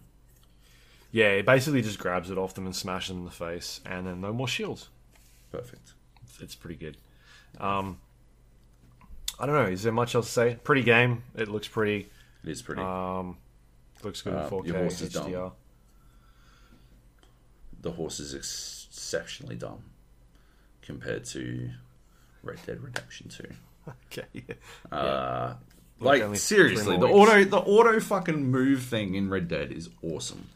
And in this, it is so fucking dumb. So often it'll tell me I can't find a path, or like it's not available, or you can't get there by land, and you're like, how the fuck can I not get there by land? Yeah, it does that a lot. Meanwhile, in Red Dead, it's like you chuck a thing, like chuck a waypoint on the map, and it'll fucking find its way there, no matter what. And yeah, I don't know, it's annoying. Yeah. Anyway, surprise! Red Dead Redemption 2, really good game. Anyway, yeah. PUBG. Yeah, I played some PUBG. Patch came out last, I think it was Thursday, update 22. And this was the update to try and fix a lot of the problems, or the main problem that we've been talking about, harping on about for the last 6 months. Yep. Which is the issues with matchmaking, particularly in regions like Oceania, South America. I think there was one other region also having a problem. Anyway, OCE was the big complainer. So they revamped the matchmaking. Basically now it's split up into, you pick your map. So there's like Erangel, Miramar, Sanok, and then there's a quick join. Quick join basically chucks you into the one that's got the shortest queue, or the one that's about to start next or whatever. Right. I played a bunch of solo 2 nights ago. Yeah. I think I played 4 or 5 games, and every single game I got put into was Southeast Asia off the bat. Like, literally no matchmaking, just straight into Southeast Asia. I played the first game, I got like 6 kills. Second game, I got killed by a hacker, blatantly cheating, just literally headshotting people from anywhere. I came second that game, second or third. Yeah. And he shot me through like a rock. Cool. And I went to like death cam, and it was just him standing in a field, just pinging people through like the ground. Wow. Like with the M24. So I reported him. Played the next game. And anyway, so I played that game, and then I went back to the main menu. It's like, this guy's been temporarily banned for a day. I was like, oh, okay, fair enough. So it was the guy I reported. So yeah, like, something's going on with solo queue still. This was at I was playing between 5:30 and 7:30, which you would have thought it'd be popping by then, solo in Australia. Wasn't happening, and it wasn't searching, which is the weird thing. It was just, I'd press quick join, and it would literally throw me in a Southeast Asia server. Right. Now the thing about this is that a lot of the other regions have been complaining about being dumped into servers that are not their own. Like, you can no longer pick what region you want to jump into. I can't say I want to play in OCE or I want to play in SEA or I want to play in North America. You can't do that anymore. It's supposed to pick your closest region, and then dump you in that. So the other regions have been complaining about being dumped into servers that aren't theirs. In particular, things like people in the east coast of America jumping in west coast or somewhere in Europe, shit like that. Yeah. It seems like there's something still funny about the matchmaking in there. In saying that, I jumped in last night and played some squads with the guys. Yeah. And we played, I think, 6 games. And every single game that we played, we got into a Oceania server within seconds. Wow. And these were full servers, so... No, it can't be full. I know. The population doesn't exist. Yeah, the population doesn't exist to have OC servers. So I'm afraid you're incorrect. I am incorrect. Yes. Yeah.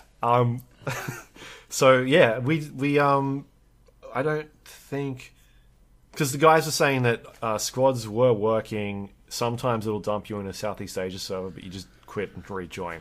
Right. But we played 6 straight games, no issues, straight into Oceania, no waiting time.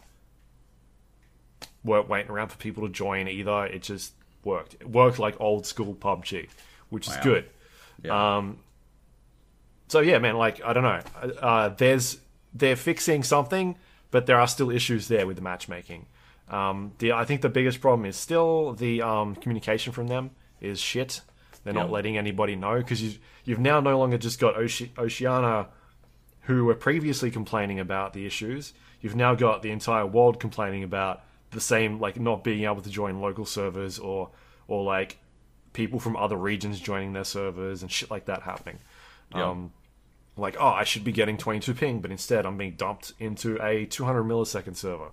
Stuff like that. And PUBG Corp hasn't said shit about this, which is surprising. Right? Well, it's over now. Yeah. It's over at the end of this week. Yeah, but in saying that, right? Do you want to hear something crazy? What's that? I had a 60 gigabyte update for Black Ops 4 on my computer, which I believe is preloading the game. Right now. Yeah.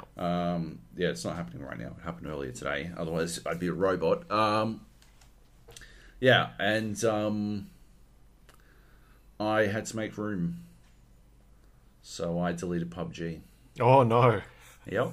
It's been replaced. I deleted PUBG to make room for Blackout. It's not that I'm convinced that Blackout is 100% going to replace PUBG. And I don't think, I would be surprised if it manages to take the same place in my heart. But, I am that done. I haven't played PUBG in fucking ages. Yeah. Like, I'm so disillusioned with the entire fucking concept. I haven't played it in forever. And, I'm just not convinced that they'll ever fucking fix it. Yeah, right. The other thing that they did with it wasn't update 22, I think it was 21. They changed the blue zone color.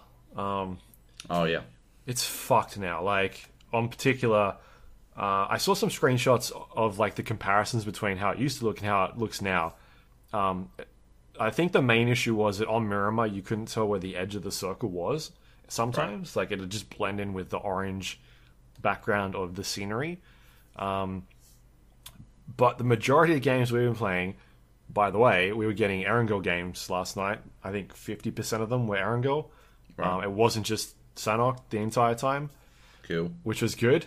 Yep. Didn't play any Miramar, though, which is disappointing. But yeah, the blue zone, they've got this like hard blue color now, and you can't see inside or outside very easily. So I think that's a huge problem, because I think it's fine for if you're on the outside of the circle running in. But if you're already in the circle, you should be able to see people coming in. All right. And that's the issue, is that you're now looking constantly behind you, because it's really hard to see if anyone's coming up. Like, before you could sort of peek, you could look around and be like, all right, there's no one behind me, I'm good. Now it's like, I can't see shit behind me. You're always looking like, is someone going to sneak up? That needs to be changed. I am so surprised that this last update didn't roll that back, because Well, no, I'm not surprised. It's fucking PUBG Corp. But yeah, like I didn't immediately when I saw that I was like, what the fuck is this? Like, just weird design decisions that I do not understand. And I went and looked it up, and I saw like some Twitch dude who got clipped on Reddit, and it's him being shot outside from the zone. Like he's in the zone. Someone shoots at him and he just fucking flicks and starts spraying into nothing. And he kills a guy and he's like, I literally could not see anybody. I was just shooting. Wow. Just weird shit like that, eh? Yeah, that's something that needs to change. Otherwise, like the rest of it was good. Tried out some of the new weapons. They were fun. Like I enjoyed playing PUBG again because it was fucking working, which is insane. We got 2 wins out of the 6 games, which is fun. Nice. Still got it. Yeah. So yeah, man, like I enjoy playing it, but fuck, I hate the way they're carrying that game at the moment. Like the way they're dealing with all the shit. It's just so bad. Like their main communications guy left and went to Riot. He either got poached or he went back to Riot. So right. Yeah, their communication is not as good. He was the guy that was doing like the weekly updates on the community on the Reddit page, being like, hey, here's all the things we're looking into, blah, blah, blah. That's not happening anymore. Like a lot of their communications teams are being run out of Korea. And I'm wondering if there's like this language barrier. That's what's going on. Is that you've got all these community managers around the world and they're sort of going through translators or something like that. Or there's some sort of communication breakdown. Anyway, it's the communication's not great from their team the last 6 months. But Blackout's coming out literally tomorrow. Which I guess we'll talk about in the news, right? We will, yeah. Was that? That's not it. We've got one more. One more. Yeah, so Fallout 76. I talked a bit about my trip last week. Talked about the trip. The trip. Not the game. Not the game. So I can talk about the game now. The embargo is up. So yeah, Bethesda flew a bunch of people out to West Virginia to play Fallout 76. We played for about 3 hours from the start of the game up until as much content as we get in by then. And yeah, basically it is set like 25 years after a nuclear war. You basically wake up or at the start of this day when you're leaving the Vault 76, and you're the first sort of inhabitants to go out into the world and like start exploring and populating it. So as opposed to the other Fallout games where you go out there and there are just people all over the place sort of doing their own thing, this is like there aren't any humans. It's all robots. It's all weird creatures that are being sort of infected or being affected by the radiation and whatnot. So yeah, it's a bit of a different style type of game. It's interesting, right? So it's pretty much a big focus on multiplayer. You are, well, I don't know what you're doing, but it's getting weird. And nobody at home can see you doing this. Unless they're watching. Gold. Yeah. Anyway. So yeah, it's hugely focused on multiplayer. So you can join as a team and go out into the world and start exploring and doing quests and whatnot. It's very Fallout. Sorry. From the get-go, teams of 4, right? It's teams of 4, yep. 24 players in a server? Something like that, yeah. Yeah. Huge map. The idea is that you're not going to run into people very often, or that's the way they kind of want it to be. It's sort of like the people that you run into, it's supposed to be unique or sort of rare experience. No Man's Sky. Yeah, like No Man's Sky. Well, it didn't have multiplayer. So yeah, we basically start off in this vault. I'll talk about my playthrough. It was myself. It was Adam Matthews, who's a freelance writer. I think he's been on the show before. Yeah. Maybe a very long time ago. Yeah.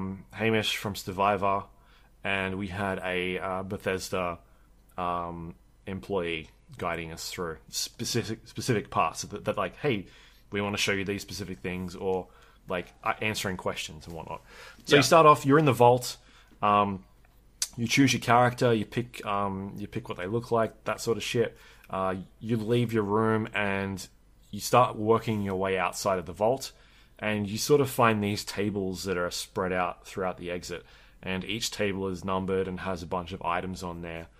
So like you'll pick up your Pip-Boy at the start, and then you go find some resources, and eventually you'll get to the special cards, the pack of cards that you pick up.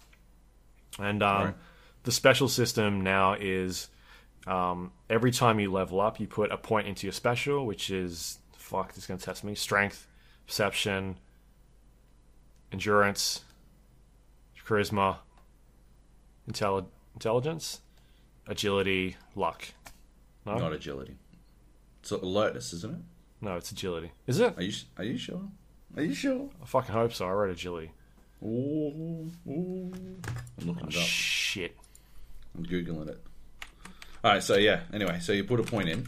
You put a point into special? Yeah. Oh, God, now I'm freaking out. And then you get these pack of cards, and they're sort of like your skills from the past games, where it's like, hey, you get, I don't know, 20... You get a skill in you're right, damn it. Yeah, like you get a skill in lockpicking, and this specific lockpicking skill does this thing. Or the stranger ability, like 20% of the time when you use your VATS, a random man will show up and shoot someone for you, because that's fucking creepy. He's a stranger, though. So these actual cards are the ones that have these abilities in there. And it's sort of like a fucking collect-them-all game, where you open these cards and they've just got stats on them, and like you read them out, and they've got... Like, this is a level 1 of this card, and level 2 and 3 have these different types of abilities on them. And there are, like, fucking foil cards and whatnot. So you start collecting these cards, and then you basically put the card that you want to in your special stats. So it's like, all right, I want to put a point into strength. And then so you level up your strength, and then now you can put a card into strength. And I think the maximum is 15 per... 15 cards. I think it's 15 cards per perk or per skill. So strength, perception, you put 15 in each one. I think. I didn't get that far into the game, so I'm not 100% sure. I still don't quite understand. So if you put a point into special, or 3 points into special, I think you can put 3 cards into that category. You put 3 points into strength, and you can put 3 cards into... Yeah, strength, because there are like cards are based on like their like this is a strength card or this is a luck card. So you can only put 3 strength cards into strength. I think so. Yeah, I think that's the way it works. And you can't if you get like a luck card, but you don't have a spare luck point, you can't use that card. Or... I think when you start opening, I think it's giving you those cards like as you go. What? I think when you put a point into them. Yeah, it starts giving you like cards from that. I don't know. Oh, I can't remember. All right, so let's say you start with 5 points. You start a point in each category for the start of the game. Oh, and so you start with a card for each category. No, because you pick them up. Yeah. Okay. As you go, I don't know how many cards it gave you. I'd have to go watch the fucking video again. But every time. At the start of the game, every like second level, you get a new pack of cards that you open up, and that sort of starts giving you more and more cards that you go, and then you start getting duplicates, and that's how you level up those cards. Okay. So if it's like a level 1 card, you get 2 of them, you now level up to level 2, and it's got more stats in there. The Clash Royale system. Yeah. So that's how sort of like the skill and perk system works. Sure. And then from there we left the vault. We were greeted by like a handyman. Now, was this vault the same vault that you were actually in? No. Oh. It's not. Got it. I can talk about that one later. Sure. So yeah, we leave the vault, and at this stage, our tour guide is already outside the vault, whereas the rest of us are inside still fucking around and collecting all our stuff. Sure. So we all started in there, and we left. We get out into the world, and yeah, you basically start exploring. You get given a quest, like, hey, go find the Overseer's camp. And it shows up on the map, and you start heading off and doing Fallout-y things. You come across what's a Fallout-y thing? Killing Deathclaws. killing deathclaws and talking to people. So Giant it was pretty much just exploring the world. We ran off. We found straight off the bat, we found like this cabin which was infested by radiation dogs. And there's like a bunch of notes that are up there that tells you a bit about the lore and whatnot. You start collecting like weapons and ammo and junk. And from there, we've got all this stuff that we've started collecting, and then we go to this camp. And your camp is sort of like this mobile base that you can build. Right. And you start, like, there was a big building mechanic in Fallout 4 where you start putting like turrets down or building new houses, like fortifying everything. And that's what sort was of that dickhead's name? The dude who constantly asks you to go do stuff. Was it Preston or something? Yeah, Preston's one of the names. That's why I didn't go back to the base that I built very much, because he always like, Was it New Haven or something? we need you to get this. Oh, go and get this. Oh, this person needs help. I'm like, fuck off, idiot. Fuck you. Don't tell me what to do. I'm the boss here. You're not my mum. You're not my dad. Oh, spoilers. So you start learning how to use this camp system, and it's like you can build workbenches and start putting building, crafting armor, crafting new weapons or ammo, salvaging all your junk, and just basically building up this new base. So we learned how to do a bit of that sort of stuff. From there, we started heading down the road, and we met up with a Bethesda developer who had set up his own camp, like his own little house that he'd made. And he was like a trading outpost. And so he started trading with people, and he had a bunch of gear, and you can sort of look in their inventory and see what they've got. You can request things to trade with them. You can put prices on certain items to be like, all right, I want to sell this ammo for this much, and then people can buy that off you. And so he was like, this guy was actually trading with other people in my group, and I was sort of exploring his little house that he made. He had like some workbenches inside, like a power armor bench. A Vault Lady statue was sitting there. He had a concrete Vault Boy statue out front, and out the back he had like a crop field of corn. And so I stole all of his corn while he was busy, and then I went and traded with him, and I was trying to sell him the corn back. But I put it up for like a ridiculous amount of bottle caps. I was like 700 bottle caps for corn, and he wouldn't buy it. Oh, or she wouldn't buy it. I'm not too sure. Right. And then I gave him like a thumbs down as I was leaving. Could you not like talk to them? There is voice communication, but we didn't have. Right. We were talking to each other through headsets. Our team. Independent. And I don't know what the button was or whatever, but you can. It is proximity chat, so you can do that. Okay. Which is cool.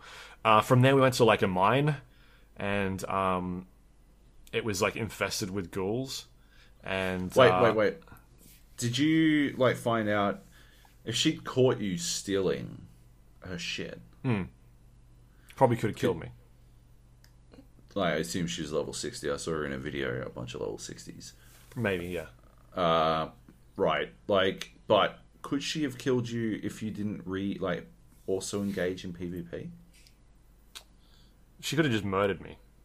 Yeah, she could like plink you down, right? She could like slow chip you. But if she caught you stealing from her, is she still bound by the same? Well, there's no PvP? steal. It's not steal. I just took it. Right. It's not like you're.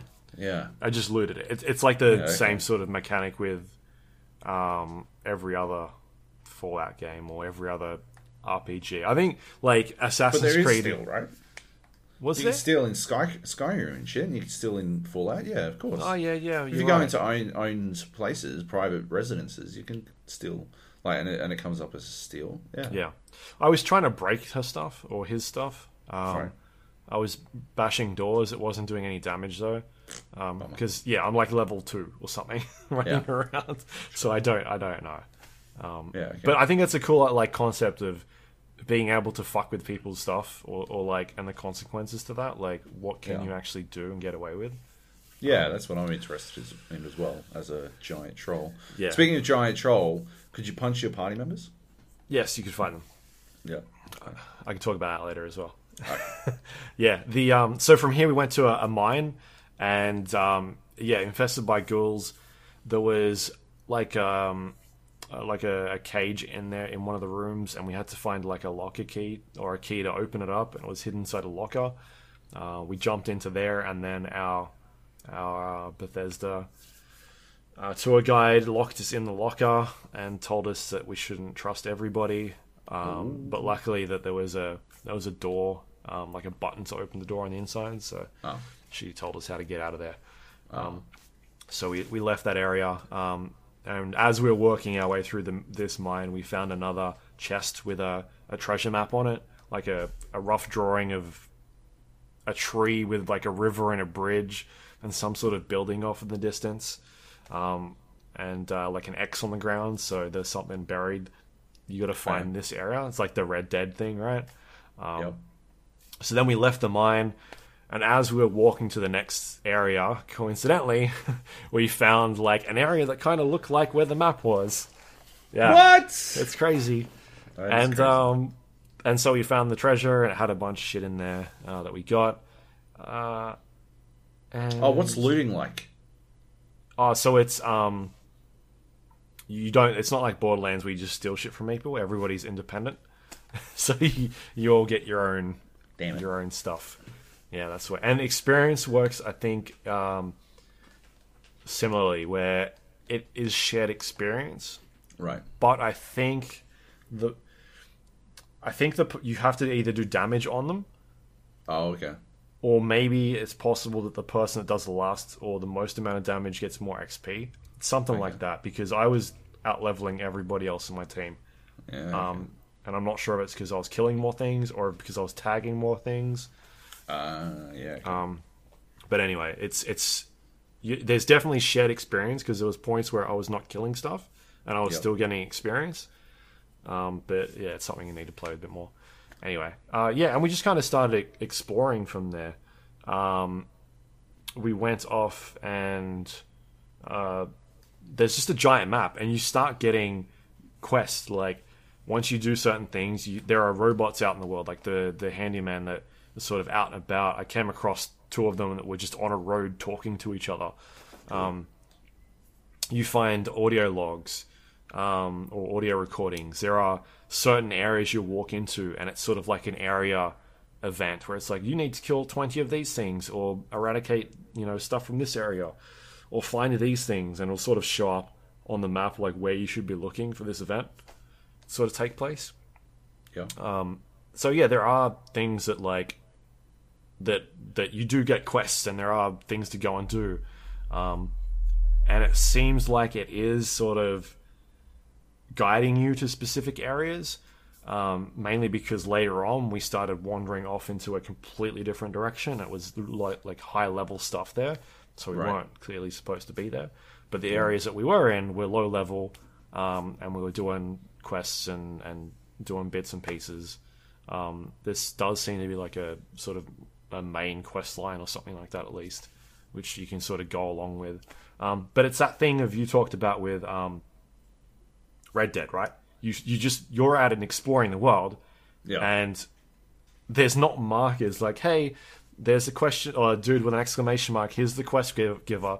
It's like, oh shit, what's this? You find this note in a cabin wall, and it's got this story on there, and then that triggers like something else, like a mission to go into, which is, I think, it'll be interesting for you to play that after like talking about how you didn't like it in something with Assassin's Creed, where it's like there's just stuff everywhere. Like, where's the balance? But yeah, that seems to be a cool way. It's like a really exploration heavy game. Which is cool. All right, let's pause for a second. Yeah. So you're killing you're killing 20 things, doing whatever, you're looting, getting experience, blah blah blah blah.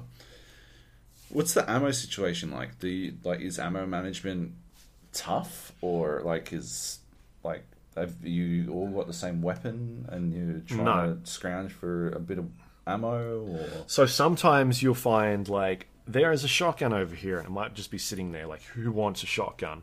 It's not like there's 4 shotguns sitting here. But sometimes it will be like there's a chest, and you'll open the chest, and it's got scrap in it, and then someone else will open it and they can get the stuff out of it as well. Whereas other times it's like there's a specific weapon sitting here.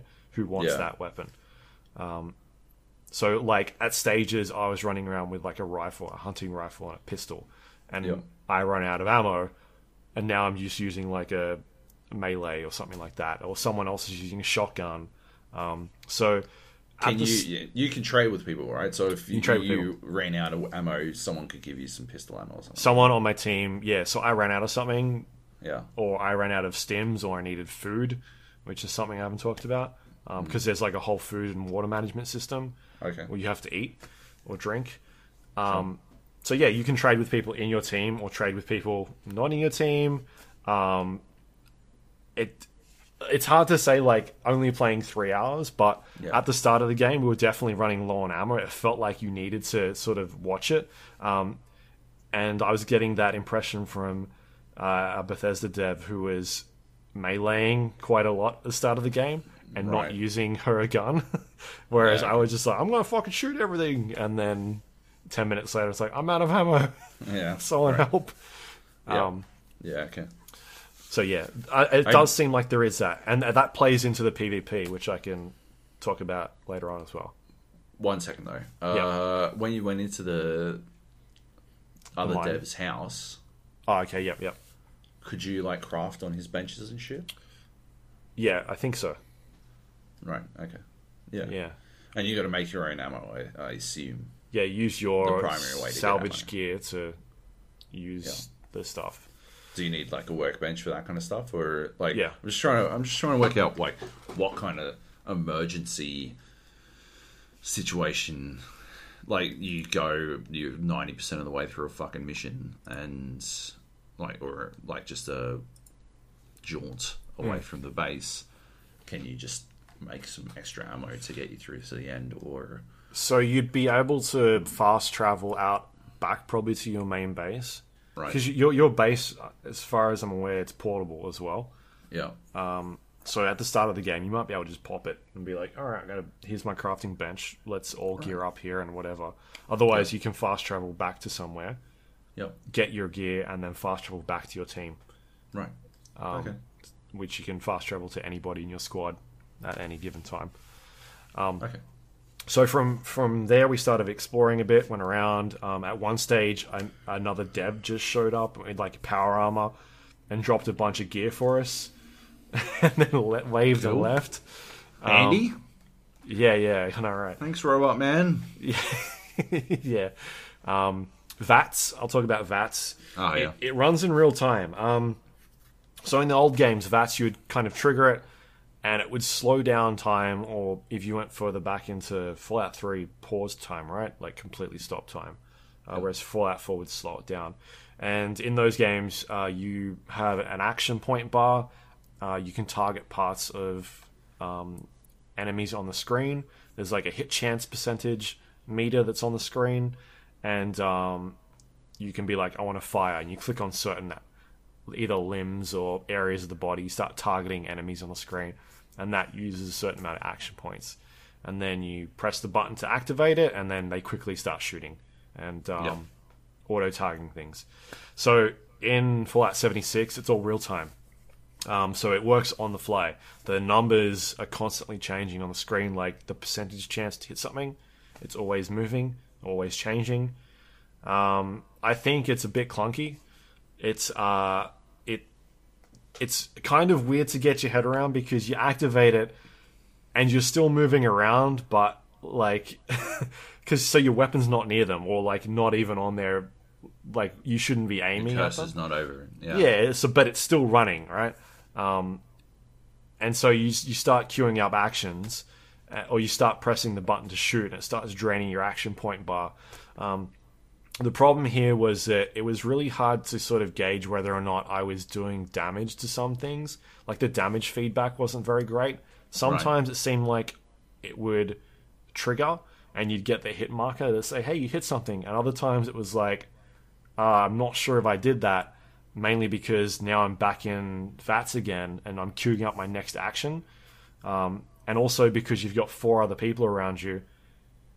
it's also hard to gauge whether you hit them, because in the other games you'd hit them and you can see the health bar drain, right? Yeah. Whereas this, it's the same thing, but you've got other people alongside you. Was it them shooting them, or was it you that was hitting them? Yeah.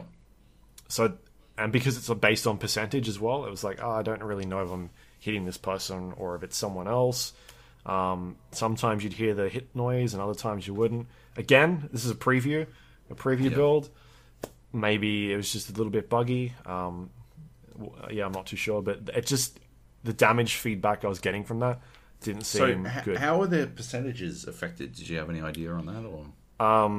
It seemed to be based off things like distance, and I guess speed of movement, like how fast you were moving, how fast they were moving. Yeah, things like that, and also your abilities as well, because you can have specific cards that are like, hey, you do, better with VATS 20% and shit like that. Same as the other games where you could really stack up on VATS and use that as the main focus of killing things. Yeah. Or if they're like behind cover, then like all of a sudden VATS would switch off because you can't see them.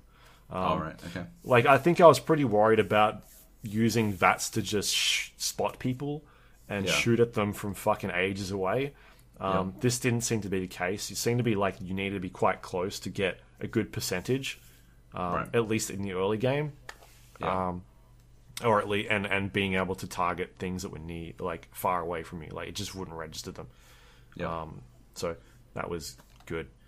Again, I don't know what it's like at the end of as the game progresses, but it definitely was working at some certain circumstances, but it was just hard to gauge whether I was doing damage to things or not. So I'm sure they'll fix or work on that at least. So yeah, we ended up going to the Greenbrier, which is where we stayed in West Virginia, the resort, which is a real life location, or it's a real location in the game.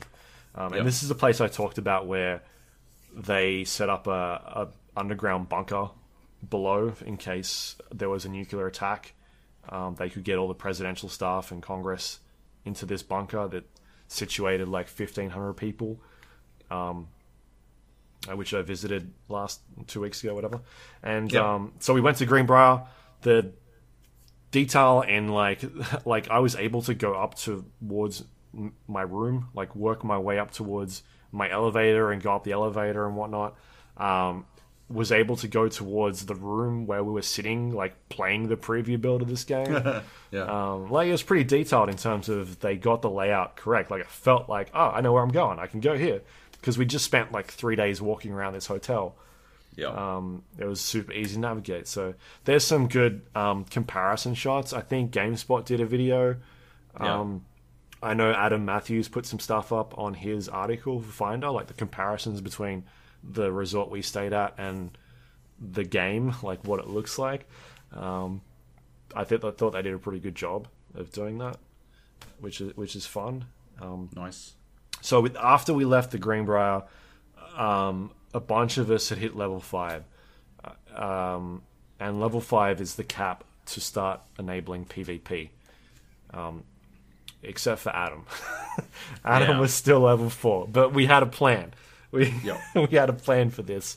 And we were probably in an area that we shouldn't have been. The whole place is sort of had friendly robots around them. Like, they weren't attacking us, but the dev was like, do not shoot the fucking robots, because they will turn and they will murder you. And I'm not going to help. But every once in a while, there'd be like this creature that come up and it was like level 15. It's like, we're fucked. But we'd sort of go together and be able to take it, like, as a team. Like, it was taking a lot of bullets, but we'd kill it, which is cool. So we hit our level cap. We looked at the map to see sort of where we could go for our prey.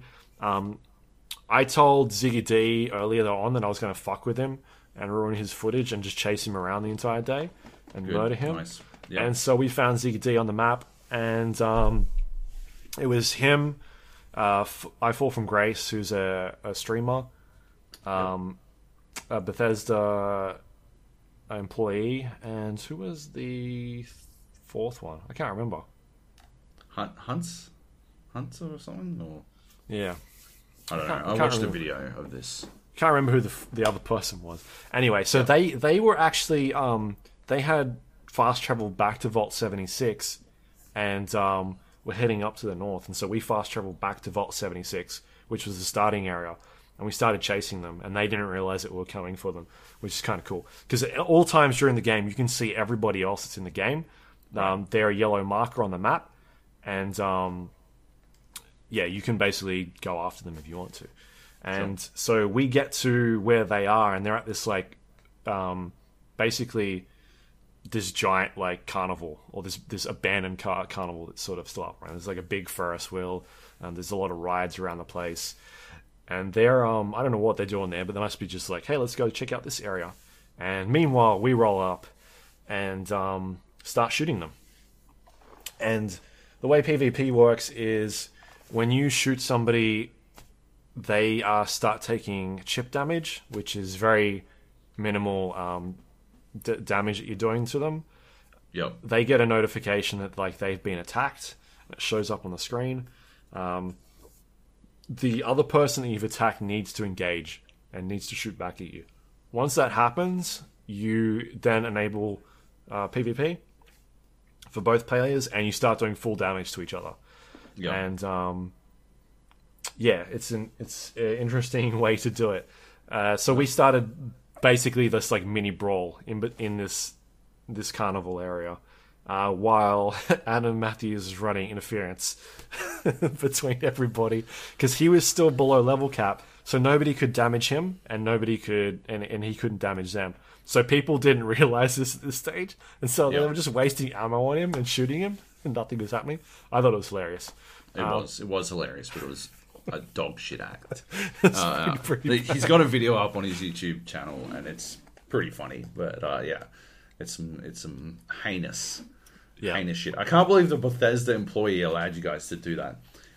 It's pretty amazing. Yeah. So we roll up, and I start like fucking murdering people, and they're dropping as well. But I don't realize that there's a down state, and so it's showing up on my screen that we're killing people. But what happens is you down them, and then you need to shoot them again to kill them. But I didn't realize this at this stage. Like, I just thought I was killing everybody. And so there was also another Bethesda developer that showed up amongst all of this, or maybe they were already there, and that's who this squad was going to. But they start reviving people. But like, I'm not really sure what's happening, so I'm just still murdering everybody. I'm just like, fucking Ziggy D's dead, and the Bethesda employee's dead. Yeah, the Grace is dead. And this goes on for, I don't know, like 10 minutes and whatnot. And I guess this is my main issue with the PvP, right? Is that it feels more like a contained deathmatch, or like a area. Because what happens is you kill somebody and then they respawn pretty close to where the action, or they died. On top of that, if for whatever reason they don't respawn in an area where they're nearby, they can just fast travel back to their teammate, immediately get back in the action. So it ends up what ends up happening is Sea of Thieves problem, right?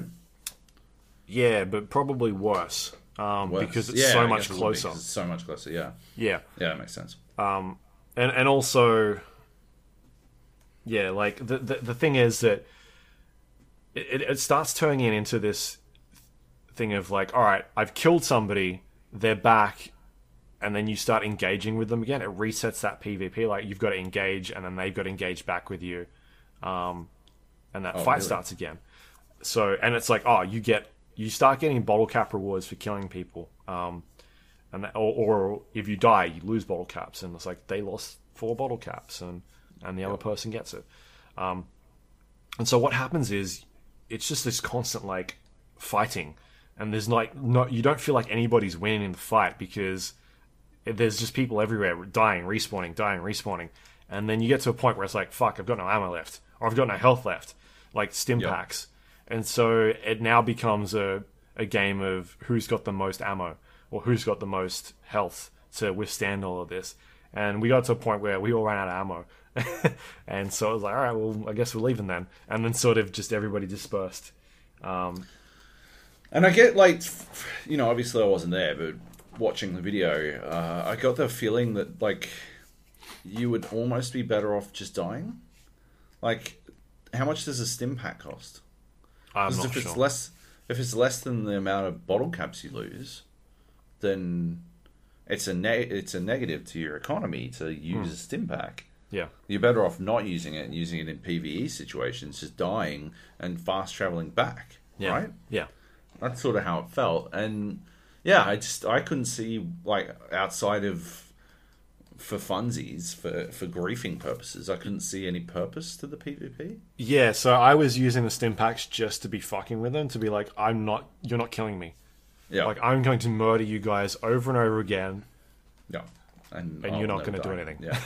I did die, I think, once or twice from, I think I got grenaded by somebody. I'm not sure who threw it. And there were 2 level 60 devs. Yeah, and yeah, I'm not sure. Maybe one of them. They were firing in Grizz's video. They were shooting at people. So yeah. So yeah, like, I don't know, man. I feel like, and obviously this is not the final game. It's a preview build. But what I would like to see happen, which is what they did with Sea of Thieves, they moved the spawn. Like, if you died, you're out of there. See you later. Like, you can't come back, or you can come back. It'll take your time. Now I think the way you fix this is, all right, you move them off into another area of the map, somewhere else they respawn far away, and you can't spawn back to your team. If they're in an engagement or they're being shot at, you can't fast travel to them. Yeah, I think that's how that should change. Because that would actually create a reason to do PvP as well. If you wanted to force someone out of an area, then you could engage in PvP, and then they wouldn't be able to, like, be a part of that, like, that area. So if it was some sort of one of these timed events where you got to kill 20 things or whatever, you could, like, and you rolled up on it and people were killing the 20 things you wanted to kill, then you could kill them to bust them out and make things a bit easier for you. Yeah.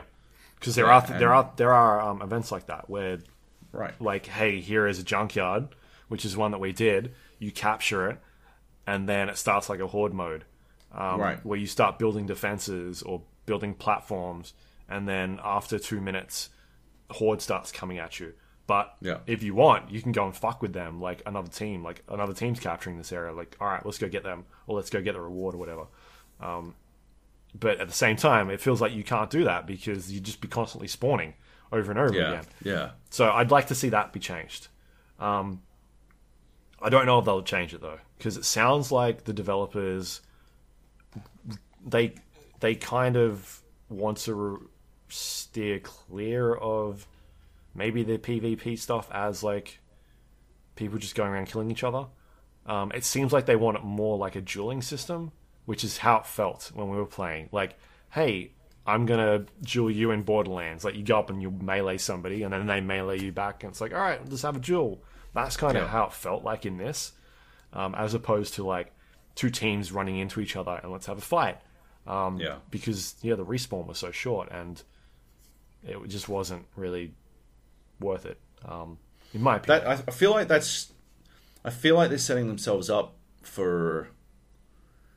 It works in Borderlands because everyone's like, theoretically on the same team at all times. Yeah. Right? But you're not on the same team here. And so I feel like they're setting themselves up to, like, be in a situation where people get really upset.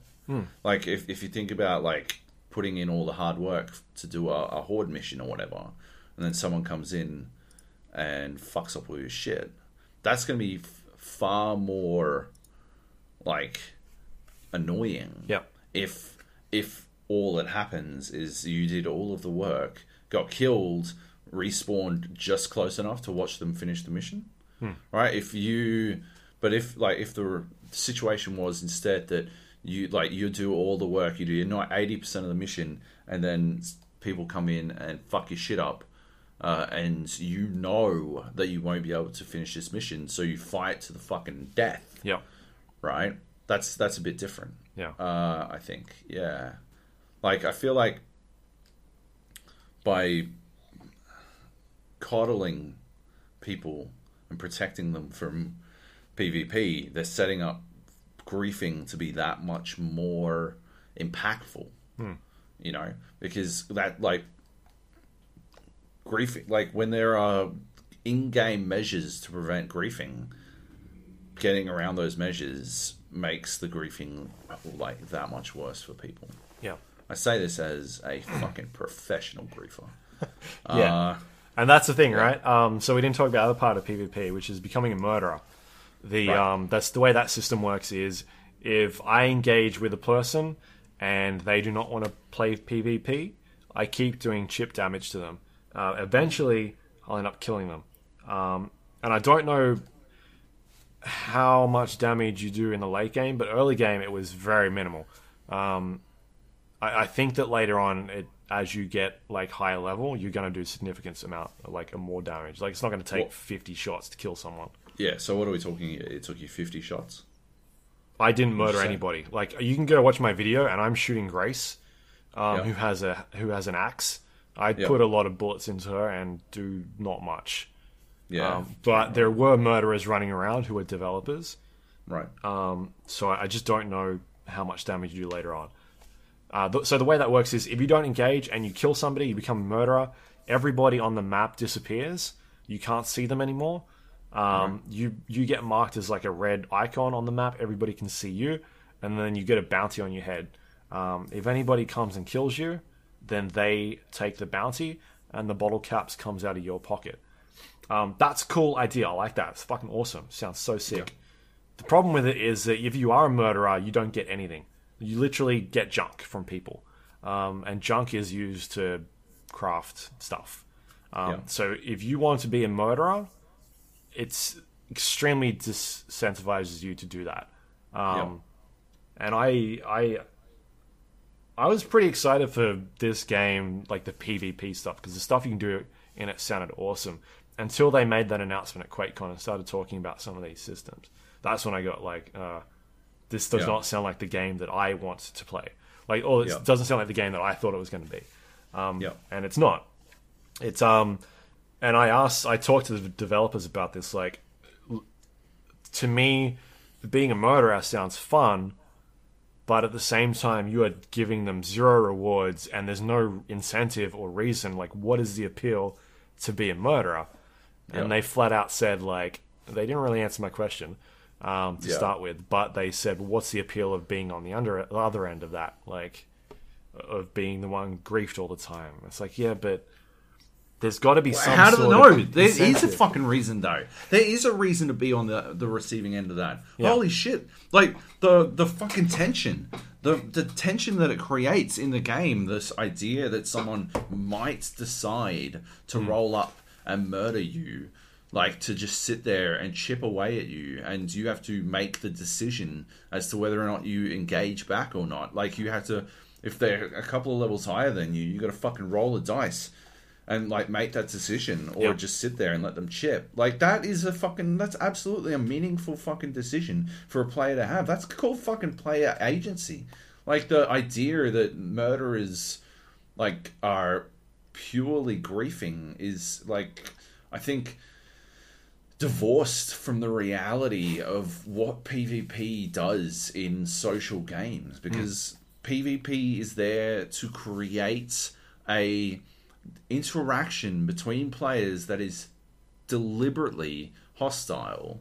And so by removing incentives to be, like, if you look at DayZ, right, they tried to manage incentives for being a murderer, for being a bandit, right? But they quickly realized that what they didn't want to do was outright punish players for being bandit. They wanted to make it so that you would attempt to find like solutions where you could hostilely interact with other players. They wanted to create situations where you would be incentivized to hostilely interact with other players, but they wanted to disincentivize you from just randomly murdering people.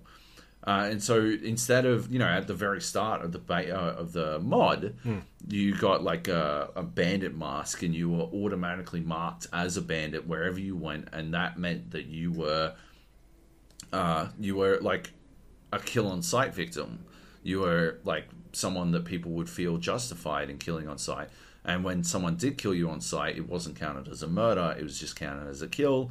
And they had all these like systems in place to do all that kind of stuff. And they eventually got rid of it because what they found was, people would grief. They would specifically engage in combat. Like they would shoot at you and deliberately miss. And as long as they didn't actually hit you at all, if you fired back and killed them, then you would be counted as a bandit. Yeah. So people would grief the system, and people will grief any system that there is.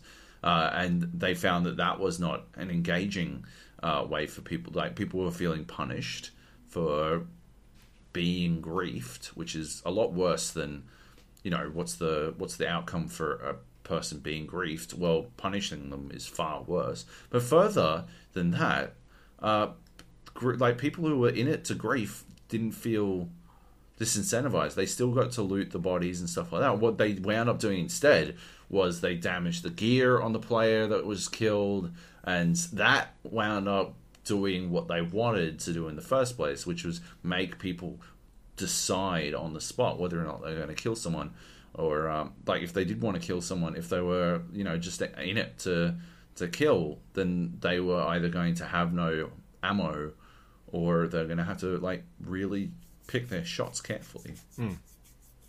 So yeah, this idea that being griefed is a choice that you like is a choice that you make that is absent of any like actual incentive. That's insane to me, because like there's so much that kill on sight bandits adds to a game like this. That like removing any incentive at all is just, I think it's wrong. It's a mistake. Yeah. So I just don't. Without having done much of that or any of that at all, I just don't get the appeal or the reasoning. Like, there's no reason because you're losing out on killing people, other than just to grief them. I feel like there should be something there at least, or some sort of reward. Yeah, which is strange. I mean, maybe they'll change it. Maybe the feedback will change. There's plenty of time left. So yeah, that was sort of like the PvP stuff. So like, it's not a huge part of the game at the moment. It's very minute. Like, it's the main part seems to be the Fallout stuff, which is what the people want, and the PvP stuff seems to be like an added extra bit that's in there. But it could, I feel like it could be something that's awesome if they tinker around with it a bit more. So yeah, that stuff's cool. What else was there, man? Like, the nuke. We saw a nuke go off. Yeah, that was cool. So this is like a world thing where you're going out and you're collecting codes, nuclear codes, and I think they're dropping from like high-level enemies in certain areas. And eventually you get a certain amount of them, or you can put them together with your team. So say you've got 3 codes and I've got 2 or something like that. We can combine them to go and launch one of these nukes. And there is a bunch of facilities spread out throughout the map where you go and can launch these nukes. And you can select on the map where you want it to drop.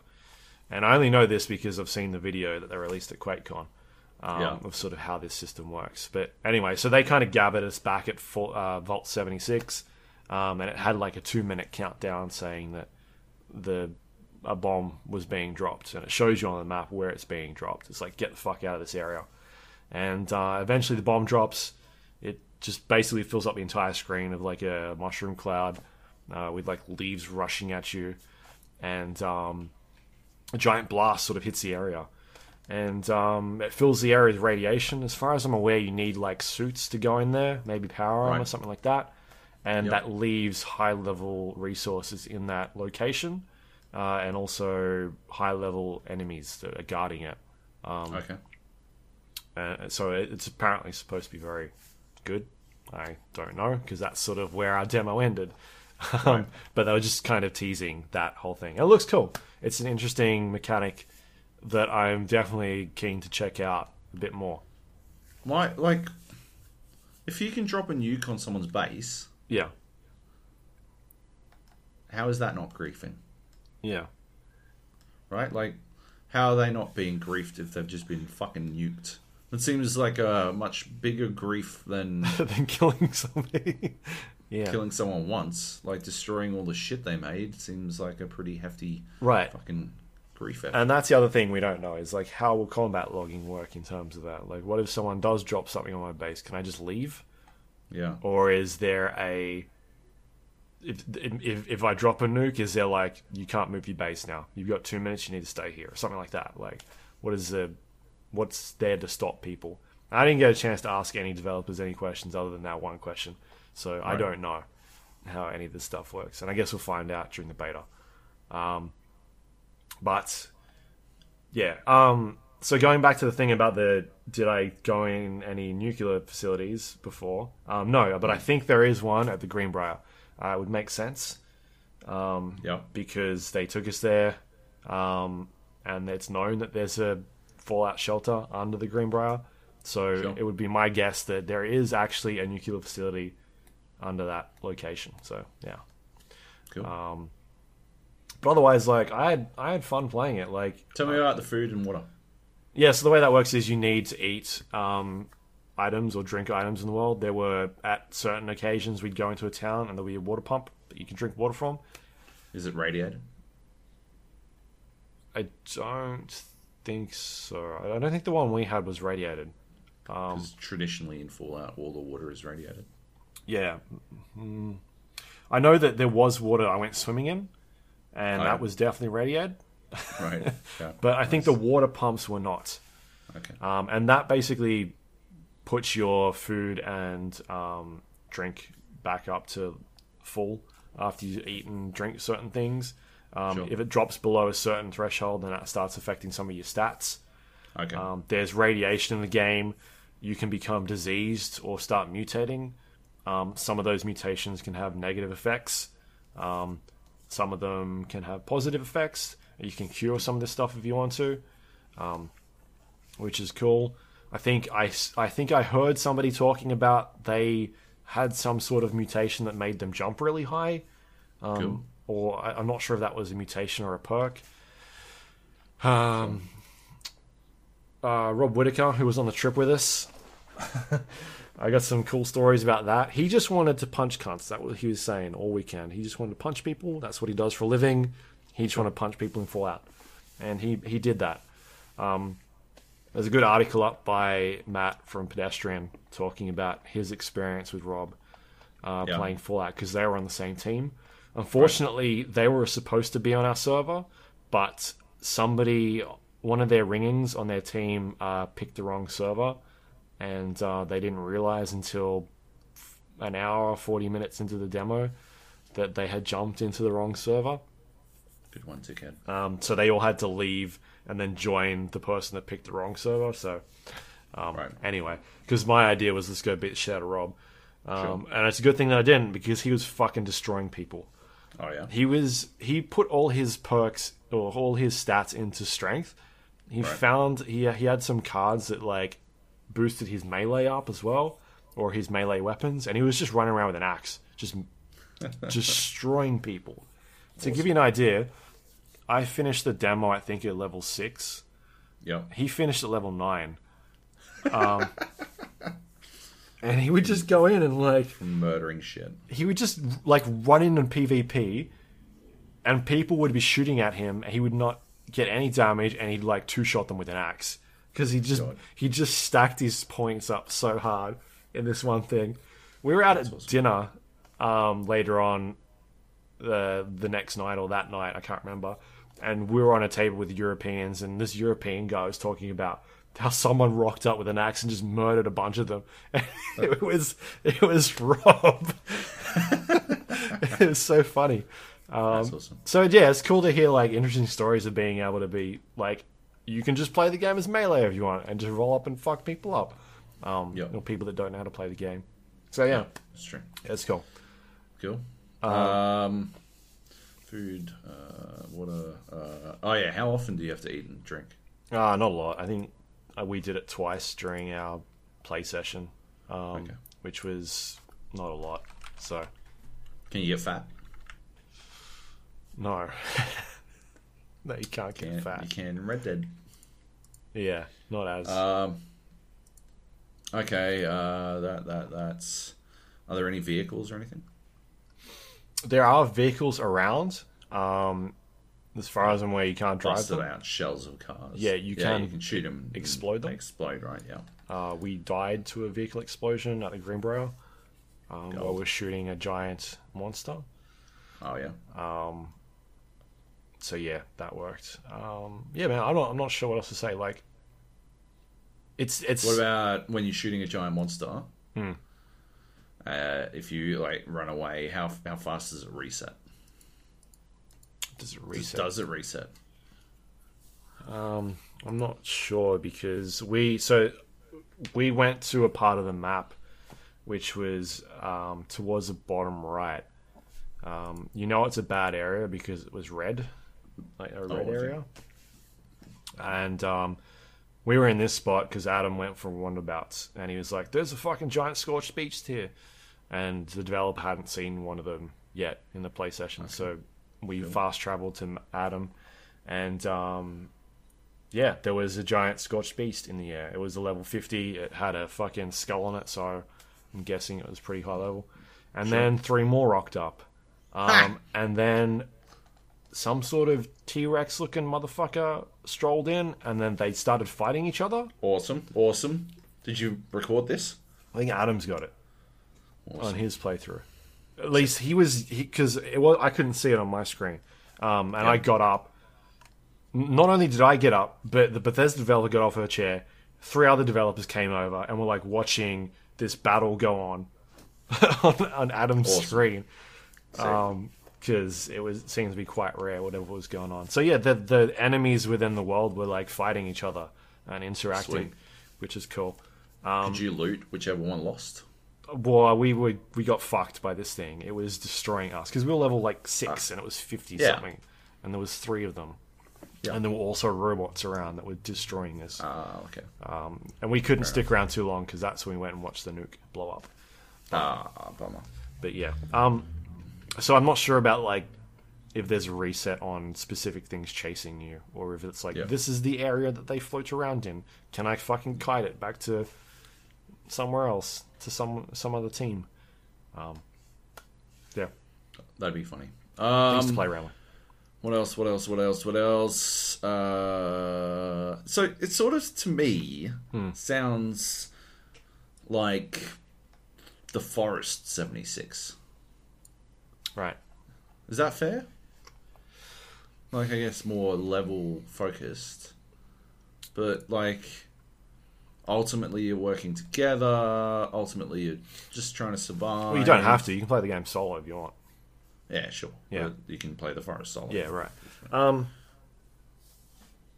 Is that the closest? What would be the closest comparison? Maybe, because the thing about it is that it's that thing of, like, exploring, right? Like, going around and whatnot. The Forest didn't have quests, really.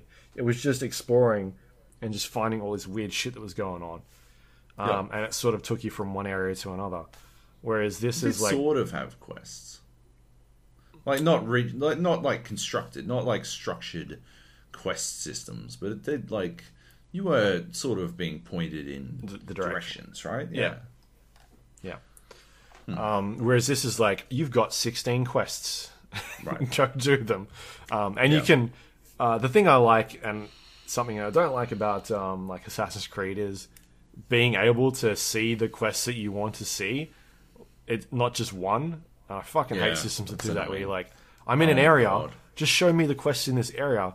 Anyway, Fallout does that. You can be like, I'm in an area, I want to be able to see these 6 quests, and I'm going to disappear all the others. That's cool. And then you can look at your map and see, like, all right, where should I be looking for this stuff? What's good? So, what's the end game look like? Did anyone talk about that, or I didn't play it. I don't know. Yeah, but like didn't they do a big fucking presentation and shit? Like, what are you working towards? Why are you playing this fucking? So the nuke stuff is like end game content. What? I don't know what happens at the end. Like, is there's fucking raids or something like that? Right. I don't know. Fair enough. I mean, maybe they're keeping that surprise. Maybe there is nothing. Maybe it's super shallow. I have no idea. Yeah. But the stuff I guess there was nothing at the end of Sea of Thieves, yeah. Right? And that's I guess my biggest worry about Fallout 76 is that you'll get to the point where you know, you get to the end game, you feel like you've, I mean, short of them excessively lengthening the time it takes to level up, which is what they did in Sea of Thieves. Well, there's no leveling in Sea of Thieves. Yeah, but you leveled up the quest givers. Oh, yeah, you're right. Yeah. And that was excessively lengthened so that they could, like, maybe get to a point where they were able to fucking implement some sort of endgame by the time you got there. Like, short of them doing that, there has to be some sort of something at the end, right? Like, there has to be something that you're working towards. Yeah, I'm sure there is. They're just being very secretive about it, if there is. Fair enough. So, I don't know. Yeah. Alrighty. I don't know. It's a hard one. I feel like people that like Fallout are going to like it, certain aspects of it. And that's the thing, right? Is that... I like Fallout. Yeah, everybody... It's weird, right? Because you and I were, and our crew that plays games, were super pumped for this, mainly because of the PvP idea of just fucking with people, because that's what we enjoy doing. But you go to QuakeCon and listening to the audience reactions to the things that the developers are doing to stop that stuff, they were so excited, and because they don't, it seems like they don't want that. They want Fallout, and they're not like, we don't want the multiplayer PvP stuff to be a big focus. We want it sort of like a side thing. So I'm curious to see when this game comes out, sort of how they react to it, because there's a lot of Fallout stuff there. It's just that the stuff that I want out of it personally it doesn't seem to be there at the moment. Yeah. Sorry, the PvP stuff at least. The rest of it seems it's Fallout. It's like it's got the same shit. So, yeah. Fair enough. Yeah, and we'll see how the story sort of pans out, right? It's going to be hard. I think it'll be hard for them because there's no human players to interact with. It's all robots. Yeah. I think that's going to be interesting to see how that one people react to that part of it. But yeah, man, there seems like there's a lot of stuff to do in that game. So. I think if we can find the same sort of fun that we found in the forest, then we'll probably have fun with it. But it's definitely not what I was expecting, because I was expecting fucking, the same way Blackout is PUBG by a developer that knows what the fuck it's doing. I was sort of expecting DayZ by a developer that knew what the fuck it was doing. Right.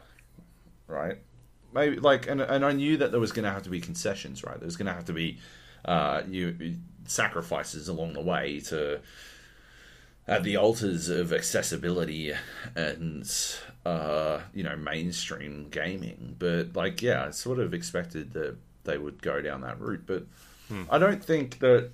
I think the Forest by a developer that knows what the fuck it's doing, it would be still pretty awesome. Sure, and that's what it sounds like.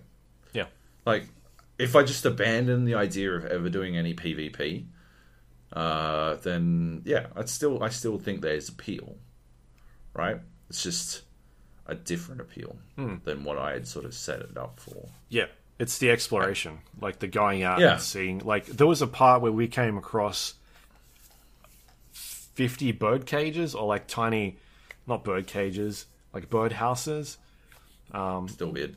Yeah, just on a tree, and it's what the fuck is going on here? And I'm sure there's a story behind that, but it was just something we walked past.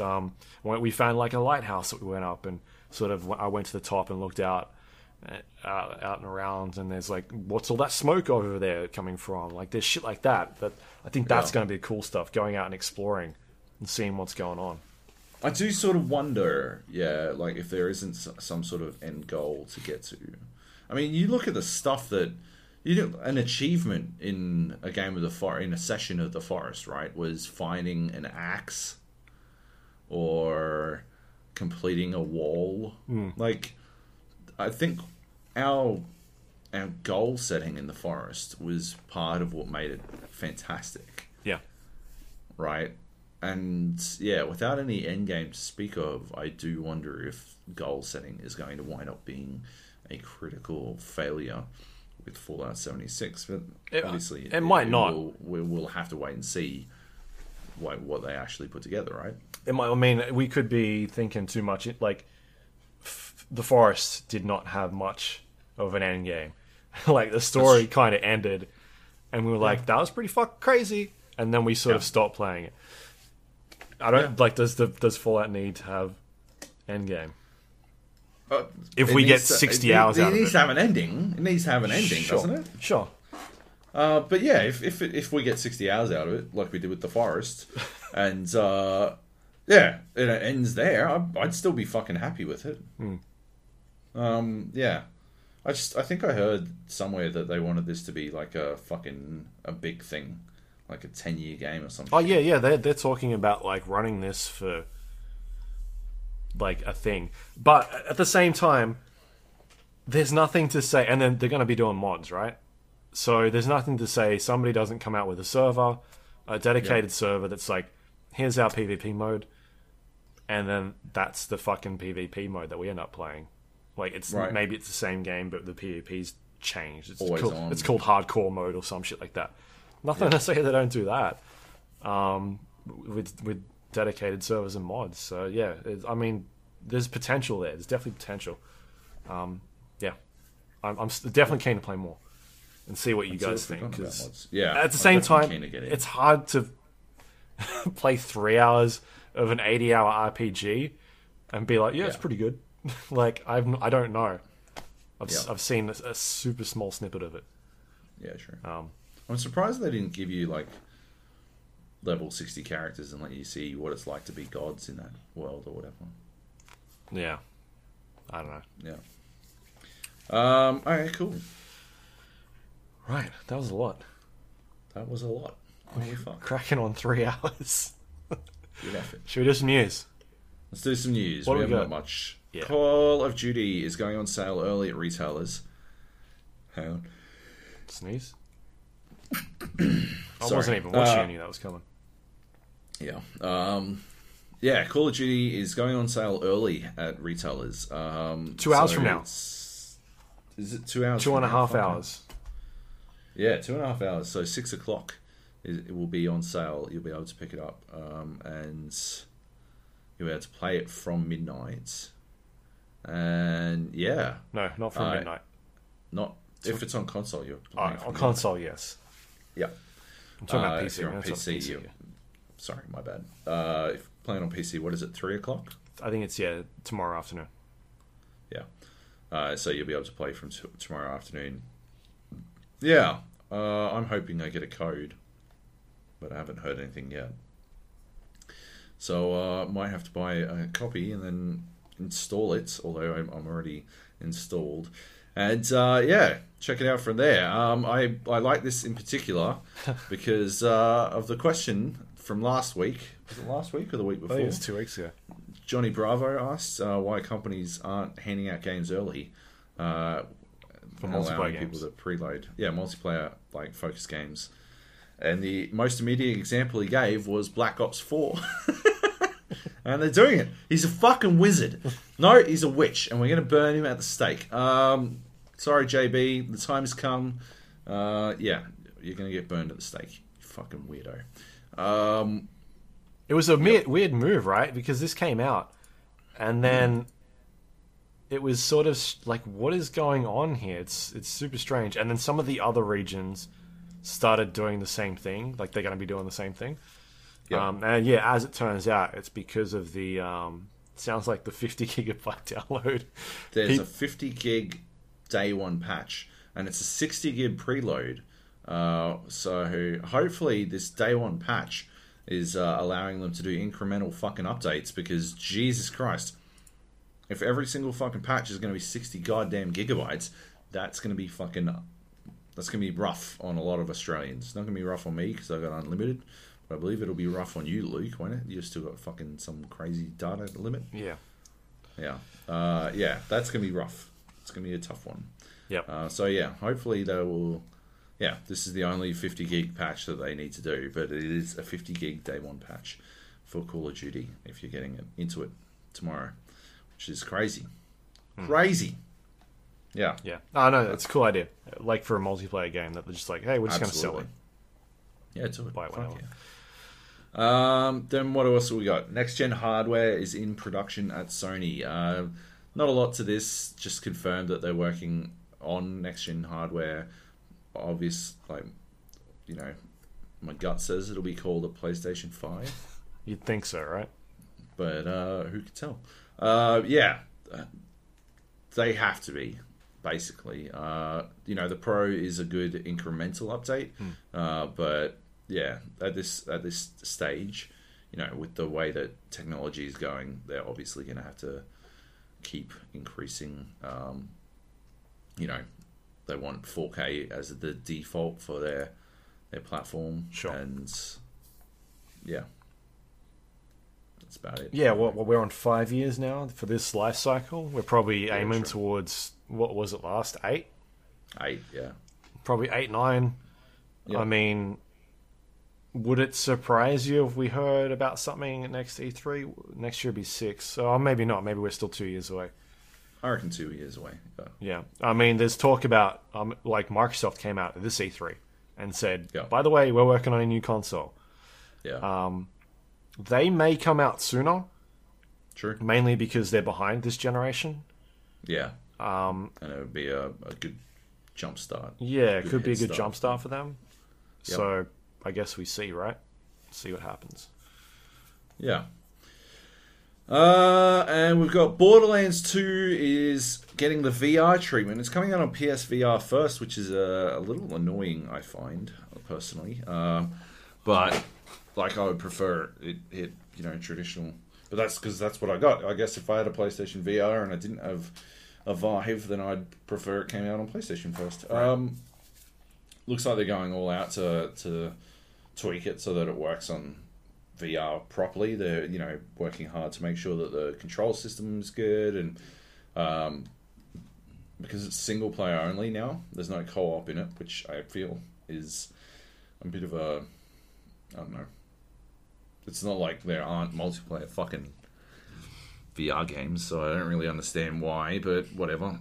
They're tweaking all the perks so that they're better for the VR system, and they don't, like, you know, perks that were co-op targeted are no longer, co-op targeted. I think they're tweaking them so they're now VR targeted instead.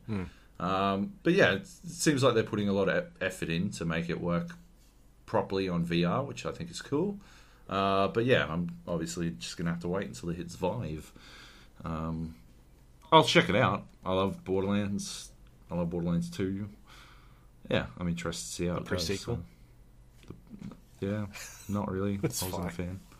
It was fine. It's fine. I'm going to give it a 7. Yeah. But yeah, that's about it. Cool. Is that the news? That is the news. Any questions? No questions. Oh, that's all right. Once we got an email, let's have a quick squiz at the email. I don't think we did. I will have a quick squiz at the email, Luke. Okay. Fair enough. We didn't. That's what I said. We did not. That's fine, because we can wrap this up then. We can. 3 hours. Right on 3 hours. Nailed it. Bingo, bango. Killed it. The Gap, you can find us on iTunes, Android, Windows Store. Under The Gap, the GA Podcast. One of those. We're definitely on there. If you want to send us emails, you can do that. The GA Podcast at gmail.com. If you want to find us on social media, you can go to facebook.com/the GA Podcast, twitter.com/the GA Podcast. We also have a YouTube channel now. youtube.com/user/the GA Podcast. Something like that. Surely not. No, it's just youtube.com/the GA Podcast. Oh, is that what it is? Surely. Let's have a look. youtube.com/the... Yep. Nope, that's not it. The GA Podcast. Straight up. All right. Works perfect. There you go. That's what I thought it was. You should make, like, you should chuck up a fucking highlighted video as our primary video. And you should stop liking other videos as the GA Podcast, you huge dork. I don't like other videos, do I? Game of Zones, Season 1, Episode 1. Game of Zones? Right. Yep. What's that? What's that Game of Thrones NBA parody? That was definitely you. It was not me. I've got my own fucking YouTube I don't watch account. it. What? I don't watch Game of Zones. It's from 4 years ago. Okay, so... maybe I did. Anyway. I don't even watch Game of Thrones. What are you talking about? Look, stop making excuses. Yeah. So go there. Yep. Go check it out. We're on video now, or at least for this one. We'll see what happens. Maybe it's like a 60 gig file, and I'll be like, oh, I don't know about that. Should have done it in 4K. Yeah, and subscribe. Smack that thumbs up. You can say it, Job. You love it. Smack that like. Smack that like. Subscribe. Hit that subscribe button, baby. Yeah. Job, you gotta eat. Anyway, I gotta eat, baby. and we get $1 per 1,000 views on YouTube. Actually, we don't get any money. No, so. we don't get anything. We're just starting. You watch out. We want to go to those events. We'll be flying around and shit. Yeah. Yeah. Next time I can go to the Fallout 76 thing as well. 77. 77. Genius. Sequel. Good thinking. Yep. So youtube.com/GA podcast. You can go to our Discord page if you want. The GApodcast.com/Discord. We got a bunch of channels up there playing games. We're going to be playing Blackout this weekend. We are definitely playing. Yes. So if you listen to this, you want to play some Blackout.